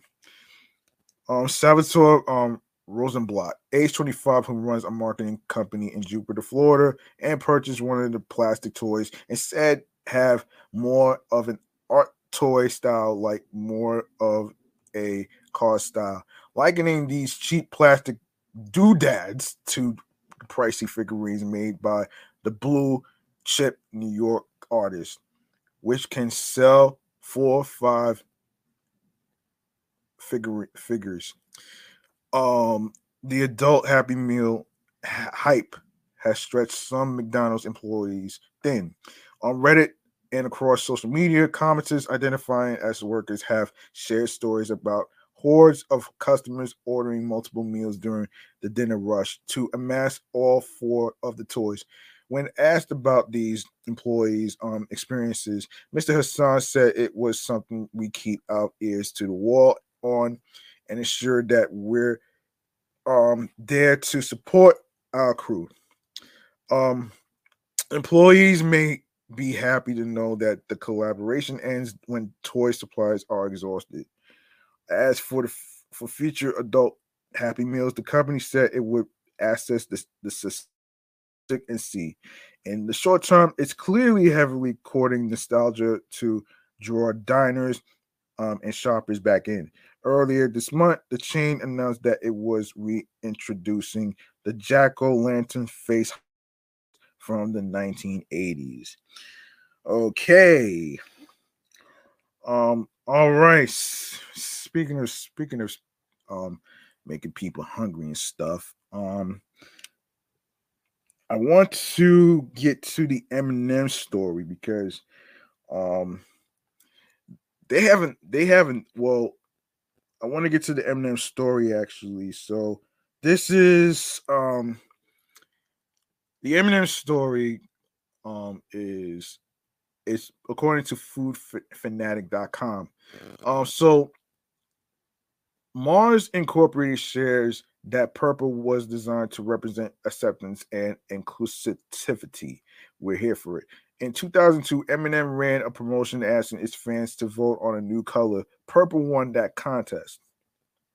But the brightly colored candy was only found temporarily. A full 20 years later, and fans are finally getting what they asked for. Well, sort of. It turns out M&M's has big plans for Purple and her new role. The first new M&M's character in over a decade will not be found in mixed packs of peanut M&Ms, but rather will be as a spokes candy for now. That said, true M&M fans can grab one of the limited edition BU gift bars filled with entirely with purple M&Ms. The jars are meant to celebrate Purple's arrival. Um, um, who is Eminem's new character, Purple? Purple is joining Brown and Green M&M's as the third female in the iconic Candy Crew, and notably becomes the first female peanut M&M in the beloved lineup. Of course, Purple is unique, is in another very special way meant to represent inclusion, acceptance, and diversity. How seriously cool is that? Purple even debuted with her own catchy theme song, I'm Just Gonna Be Me, voiced by Amber Ruffin. Wow. It is available to stream on all major music platforms. Amber Ruffin, who is the talk show host. Um, Mars Incorporated is donating $1 up to $500,000 for every stream to the nonprofit Sing for Hope, an incredible organization committed to harnessing the power of the performing arts to change the world. Okay, backlash over Purple Eminem's character. As you can imagine, when Eminem's introduced Purple and her messages of inclusivity, there was inevitably immediate backlash from bitter internet trolls, snidely referring to the character as woke. Guess what, haters? Damn right we're woke. If only more people could wake up and see how truly beautiful all humans are, the world would be a better place. In the meantime, we would keep pushing love and acceptance. Besides, we are really getting worked up about the gender or sexual orientation of an Eminem's character. um, recipes to enjoy with purple M&Ms. As excited as we are for the arrival of Purple and the upcoming release of the highly anticipated espresso M&Ms, we also love baking with M&Ms. M&M's brownies recipe features a creamy chocolate buttercream frosting on top that you are going to want to slather on everything. This recipe for our beloved M&M's monster cookies is always a hit, as is our truly unique monster cookie dough dip. Love it with graham crackers. Okay, least we should break from the pattern. This monster cookie bars recipe is loaded with M&Ms and would be delicious made with peanut purple M&Ms. Yeah, this is pretty dope, man. This is pretty dope, man. And give it up for Amber Ruffin. I'm gonna do like a separate story involving Amber Ruffin, but not in this episode right here. But congratulations to her for for getting the role as a purple M&M to represent um inclusivity and everything else. So let's make some noise, man, for Amber Ruffin. So here it is.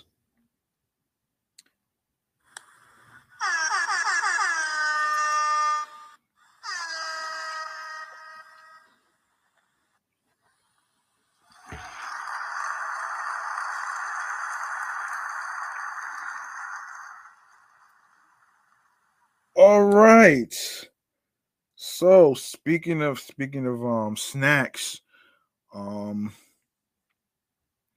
speaking of snacks actually, before I even get to my new segment right here, let's go over the highlights of Comic Con. let's go over the highlights of Comic-Con for a sec.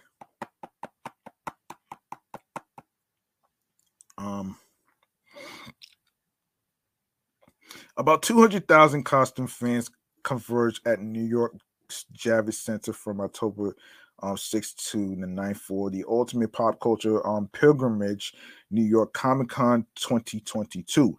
While booths were stocked with familiar plush toys and posters, several traditional collectibles brands also incorporated Web3 elements into their fandom, showcasing how blockchain technology is being welcomed by mainstream collectors.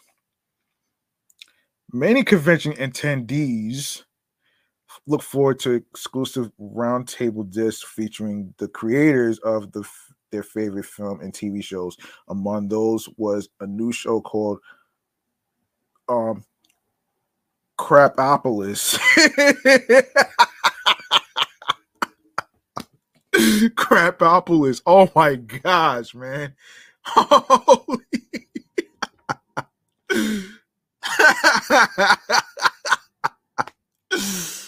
Oh man, which hails itself as oh my gosh, man. Held itself as the first animated series on the blockchain, created by Dan Harmon, the mind behind Rick and Morty. The new cartoon will air on Fox TV in 2023. So keep an eye out for details of the date premiere. The show is selling non-fungible tokens, dubbed crap chickens. Oh man, which offer gated access to real-world events, a virtual viewing room for behind the scenes, and voting rights on the elements inside the show. Um uh Inside the show. Hold on. In the first episode sneak peek, which premiered at Comic Con, crap chicken holders voted on which sailor in the show gets slapped by Kraken. NFT holders at Comic Con also received front row seats to Harmon's panel, as well as the ability to cut the line for his autograph.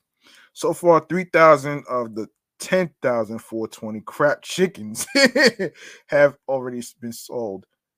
Matt Billfield, Craptopolis project lead at Blockchain Creative Labs, said the number was set at 10,420 chickens because that's how long it could roughly take a chicken to run a marathon.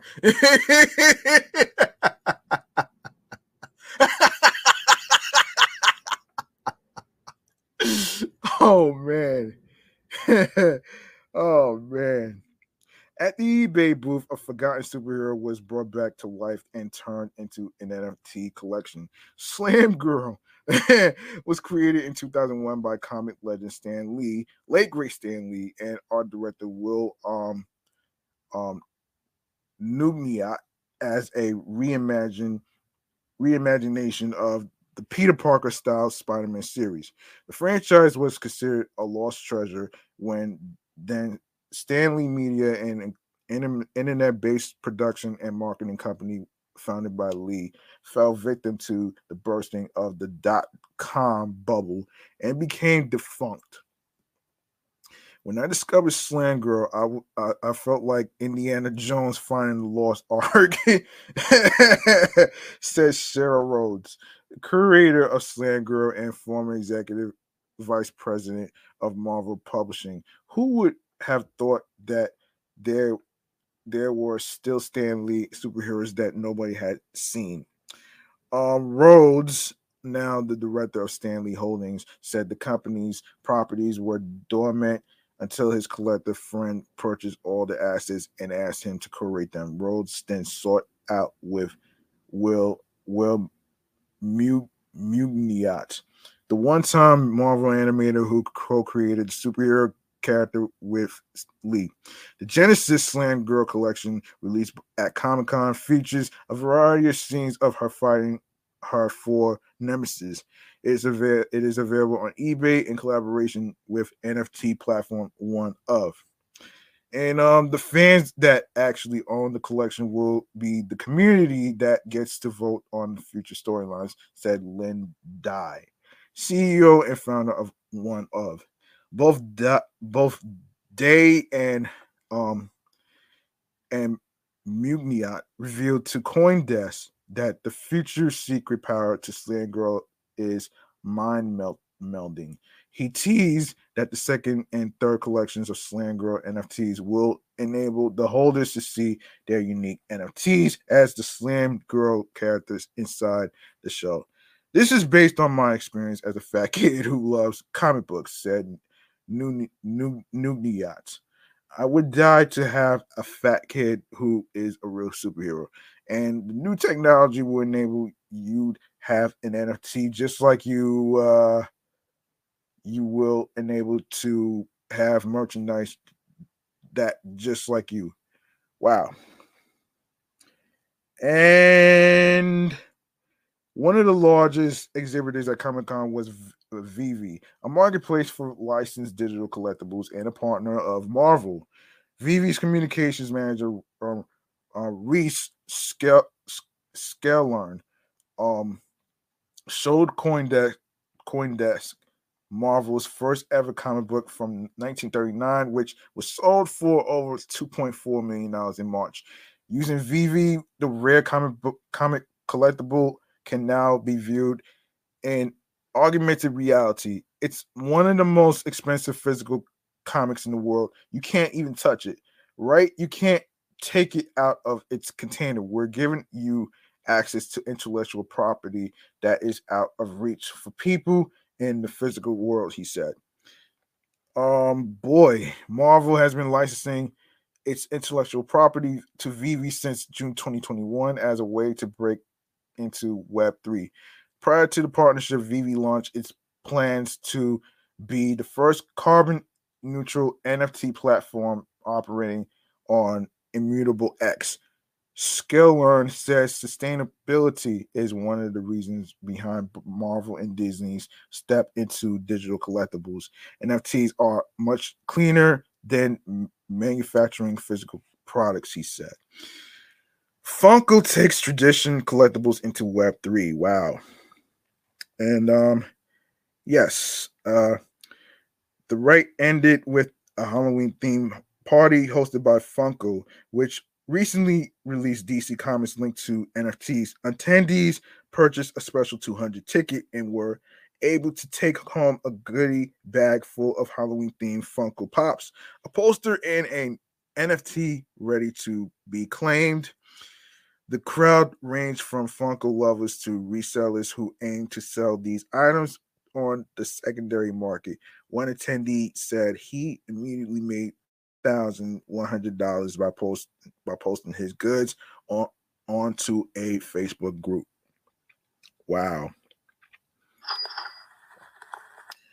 According to Day, this year's Comic Con continued to show similarities between traditional collectors and crypto natives. If I could have one wish, we no longer call these NFTs, just digital collectibles, he said. I think that message could resonate really well with comic fans who are already rabid community forming groups. Ooh, okay. That sounds pretty dope and nice. Okay. All right. So let's get into hold on a minute. All right. Let's get into this new thing, this new segment that recently premiered. It is called Munchies and Drinks. And okay. Munchies and Drinks. So you're probably wondering why I named that, but I'll get to that in a second. So let's get to it though, man. Hold on. Hold on a second here.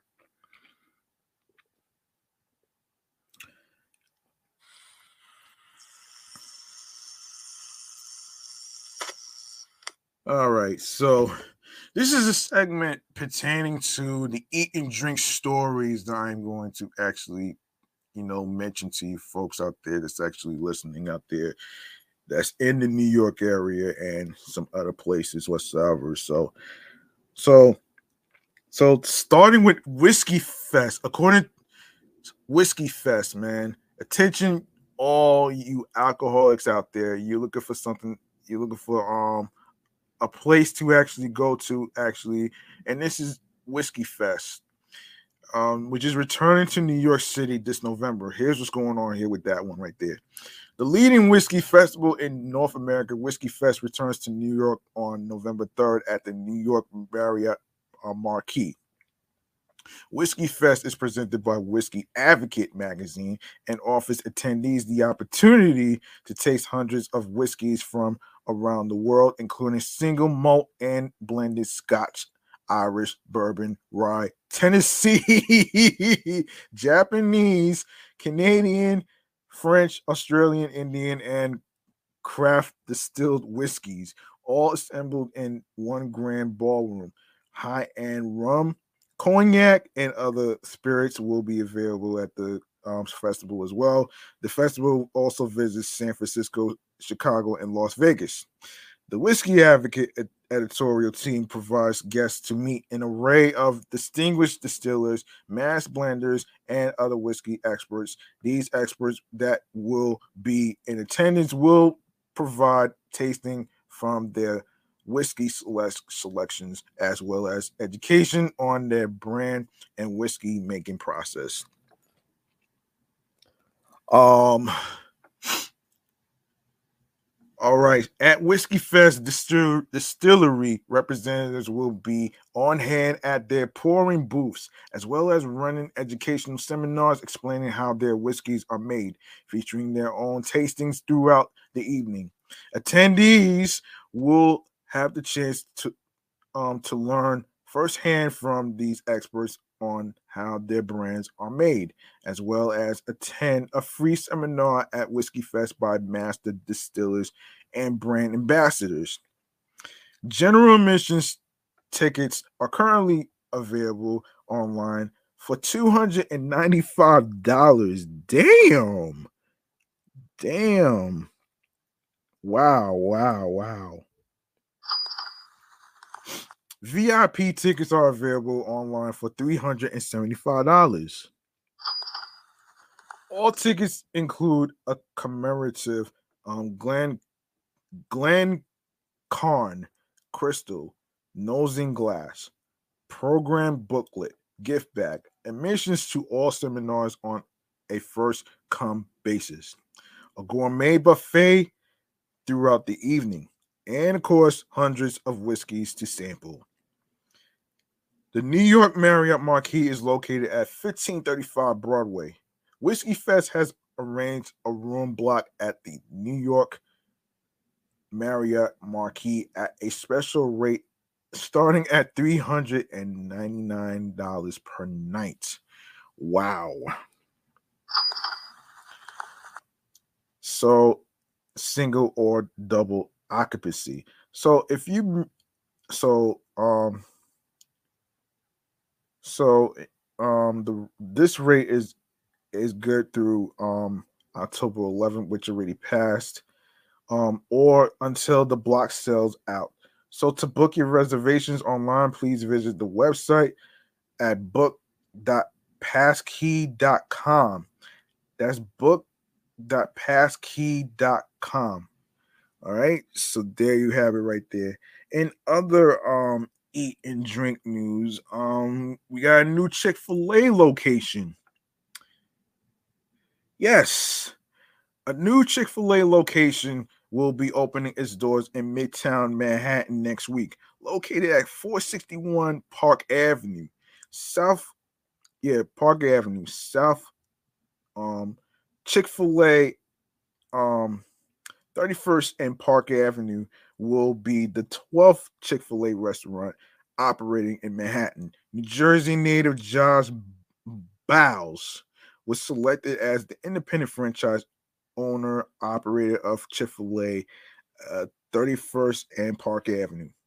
Having had the privilege of being an operator at two other Chick-fil-A restaurants, the thing that I love the most about being in this position is the ability to watch our team members grow and really push themselves to succeed, said Bowles. I've seen firsthand the positive impact that Chick-fil-A has on people's lives, and I look forward to continuing that tradition. It's my goal to serve the most craveable food, provide a first class atmosphere, and create a remarkable experience for all. Like the other NYC locations, this new Chick fil A store will serve the restaurant's full menu made with high quality ingredients, including the original Chick fil A chicken sandwich. This restaurant will be participating in the Chick-fil-A Shared Table Program, an initiative that redirects surplus food from the restaurant to local soup kitchens, shelters, food banks, and nonprofits in need. When there is surplus food, Chick-fil-A 31st and Park Avenue will donate it to a local community partner. To celebrate the opening of this new store, Chick-fil-A Incorporated, no, yeah, Incorporated will donate $25,000 to Feeding America on behalf of the new restaurant. Chick-fil-A 31st and Park Avenue will also be recognizing 100 local heroes making an impact in the New York City area by providing them with free Chick-fil-A meals for a year. Chick-fil-A, located at 31st and Park Avenue, will be open for dine-in and carry out from 7:30 a.m. to 10 p.m. Monday through Saturday. Chick-fil-A 31st and Park Avenue customers can choose from the restaurant's limited menu to place an order for pickup or delivery on the Chick-fil-A app or online. Yes, there's a phone app for Chick-fil-A, folks. So you could download it onto your iPhones and Android phones and tablets. Um, yes. And of course, you can visit the website, which is chickfil-a.com/delivery to view delivery options in your area. So there you have it right there. There you have it. What else? What else? Let me make sure I covered it. I think I covered everything, man. I think I covered every. Oh wait, NYC recreates resting hubs for food delivery workers in the five boroughs. Let me cover that real quick. I'm sorry. Let me cover that real quick. Um, Hold on a minute here. What is going on here? Yes. Okay.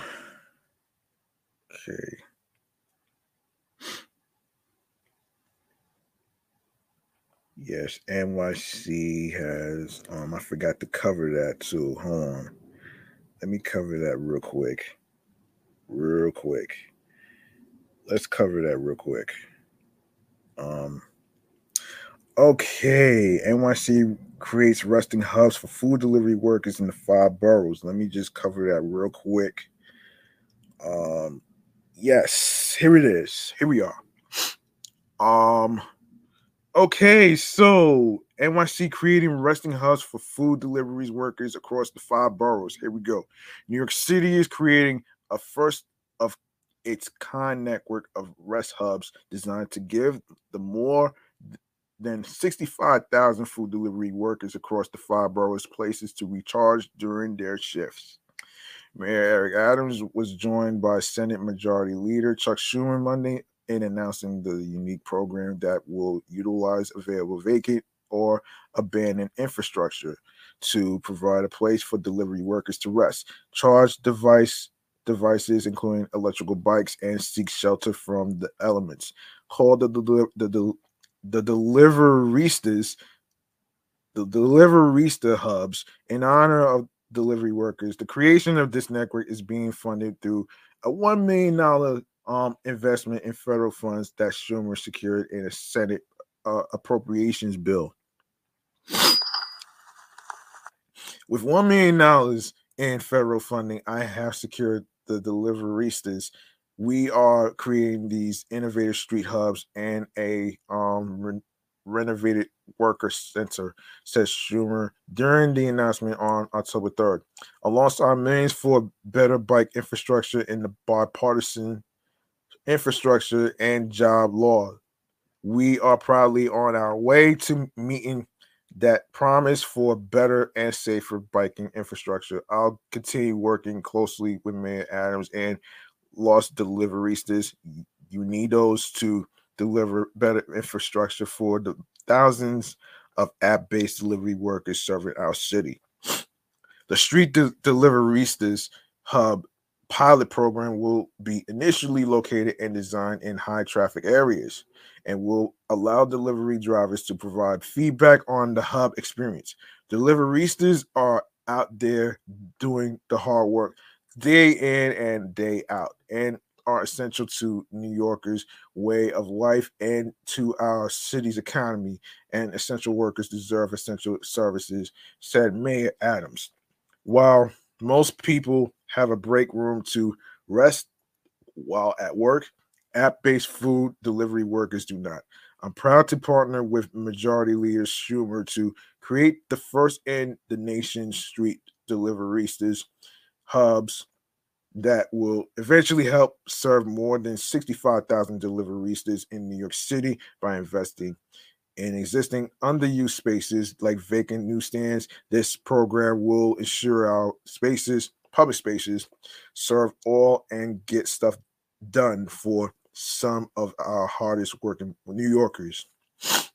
If the program goes well and functions as indeed intended, Mayor Adams noted could be some possibility that a more permanent fund will be added. If this is something um if this is something that we want to include in the budget next year to keep expanding, we're going to do so, said the mayor. The mayor said, we're gonna see the usage, how popular it is, how much people enjoy it, and we will evolve as needed. Legia um Legia Guapa, executive director of Workers Justice Project Lost Deliveristas Unidos, commended the new partnership and investment in delivery drivers from Senator Schumer and Mayor Adams. Um, on behalf of the Workers Justice Project and Lost Deliveristas Unidos, I applaud U.S. Senator Chuck Schumer and New York City Mayor Eric Adams for their commitment to invest and build the nation's first deliveristas hubs, said Guapa. We are proud to be partners in developing the concept of street deliveristas hubs and to be transforming app delivery jobs into a profession that deserves a living wage, safe working conditions, and new deliverista infrastructure. So there it is, man. That's gonna do it for all these trending topics right here, enchanting all the jazz right here. That's gonna do it for this episode right here.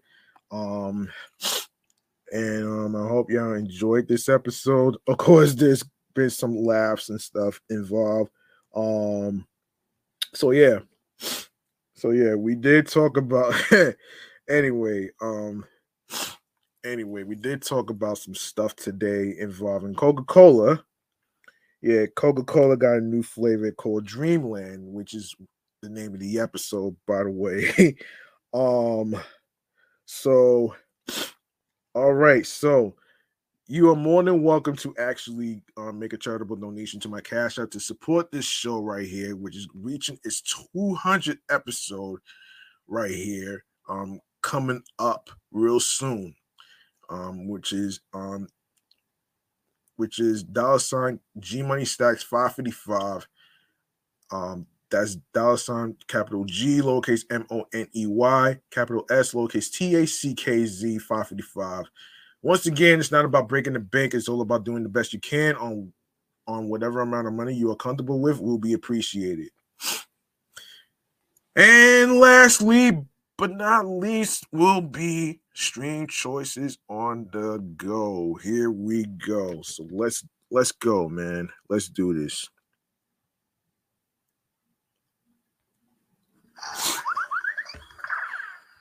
And y'all know what to do. You like what you heard?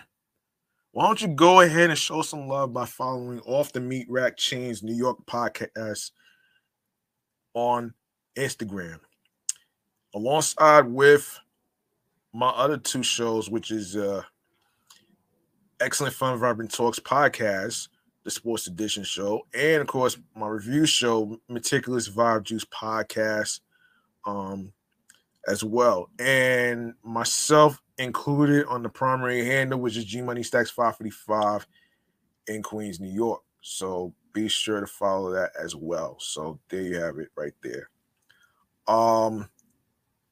Make sure you turn on your notifications so you don't miss a beat on which episodes is going to be dropping. And this episode right here is going to be dropping tomorrow. So, you know what I mean? It's going to be dropping tomorrow. I got y'all with that. And by the way, a little quick note right here, man. Episode 197 will be recorded on Tuesday. I had to shuffle around these episodes whatsoever. I'm going to try to see if I can actually do what I can to actually feature the other episodes, which is 198, which is going to be on Wednesday, 199 on Thursday, as well as the 200 episode. I'm going to try my best to actually get all my gadgets charged up to 100%. So just stay tuned for that one right there. So you want to know where you can actually find out where you can listen and follow the episodes and stuff. You can go to the link in bio where it says linktree/GMoneyStacks555 on there. And it's going to have a whole list of all your streaming platforms, including YouTube. I want you to follow and subscribe and stuff. And you can leave a voice message, by the way, if you have any thoughts on what you heard on the topics. And of course, any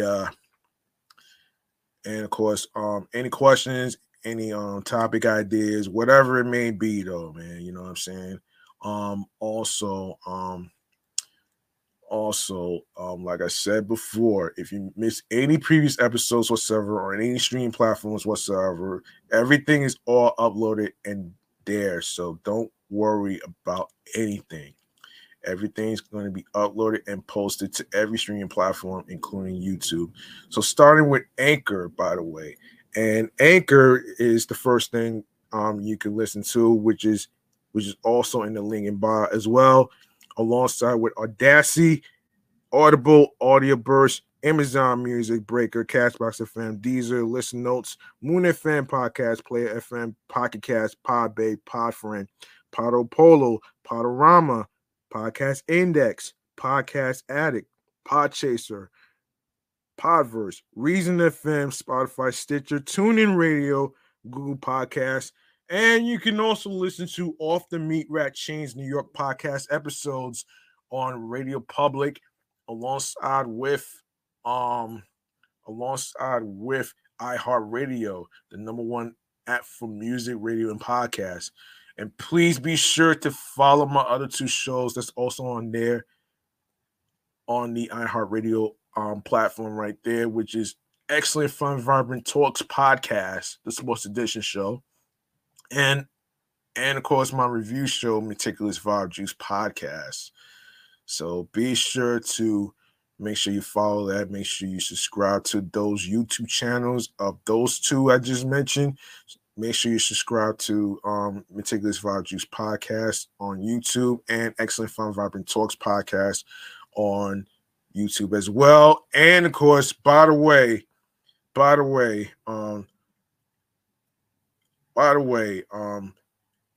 you can also grab the subscribe button on the YouTube channel page of G Money Stacks 555.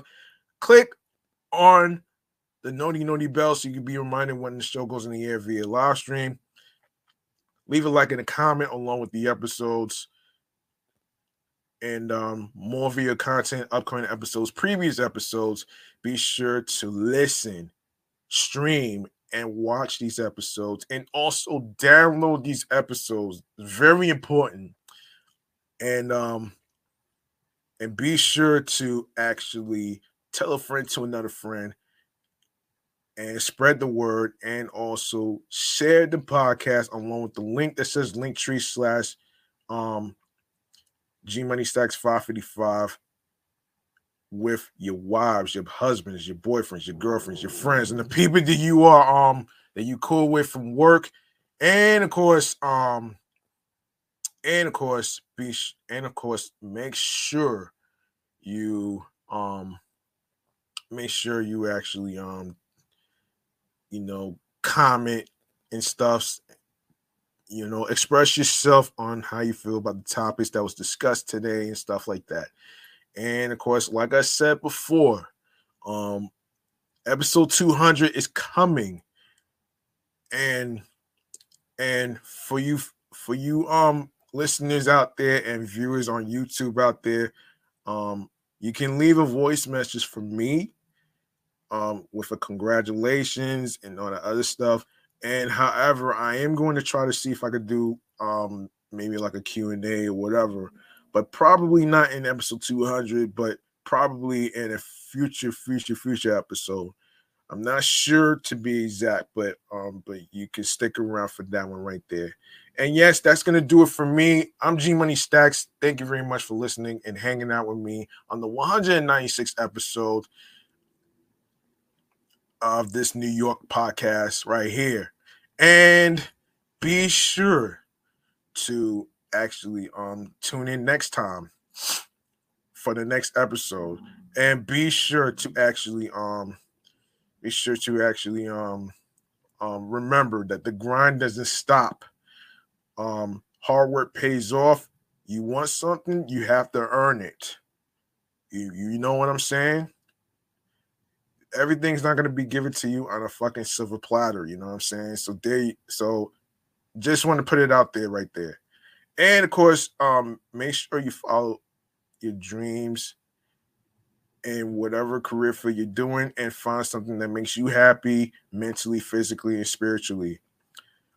And most importantly, New York wasn't built in a day. And and of course,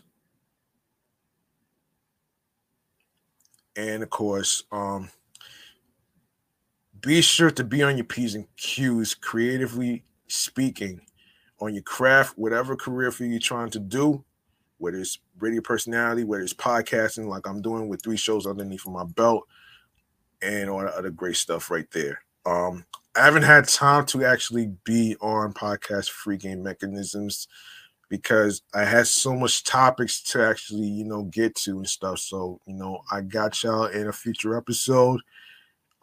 If y'all want some advice on the type of equipment that you need to start a podcast or whatever and stuff like that, you know what I mean? Just to get yourself going out there. You feel what I'm saying? So yeah. And also, plus, a major plus is to, have also be able to find something that clicks to you with a spark that gets you into your zone alongside with that tunnel vision. Remember that. I'm up out of here. Thank you very much. I'm off this shit. Thank you so much for tuning in to episode 186, man. Appreciate every single one of you out there that's been listening and being on this journey with me to the 200 episode that's coming up, man. I'm very excited about this. I'm excited to have some guest co-hosts with me on the 200 episode, so stick around for that one right there. And I hope y'all enjoy the rest of your weekend, and of course the beginning of the week. Peace and one love, and enjoy yourselves and have yourselves a good night, folks.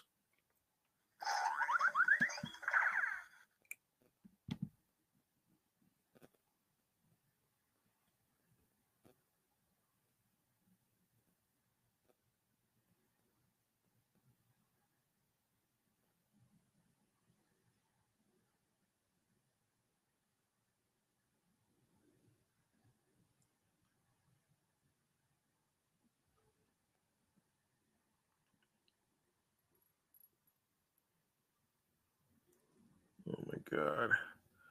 Hold on.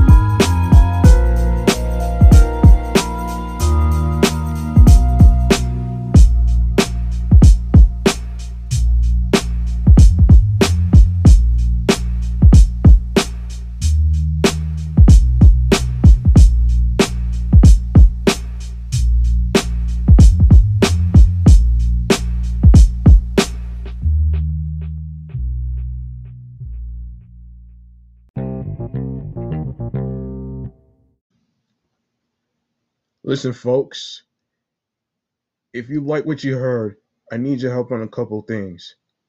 If you like to support Off the Meat Rack Chains New York podcast, you can show some love by following the show on Facebook and Instagram with the same name at Off the Meat Rack Chains NY podcast.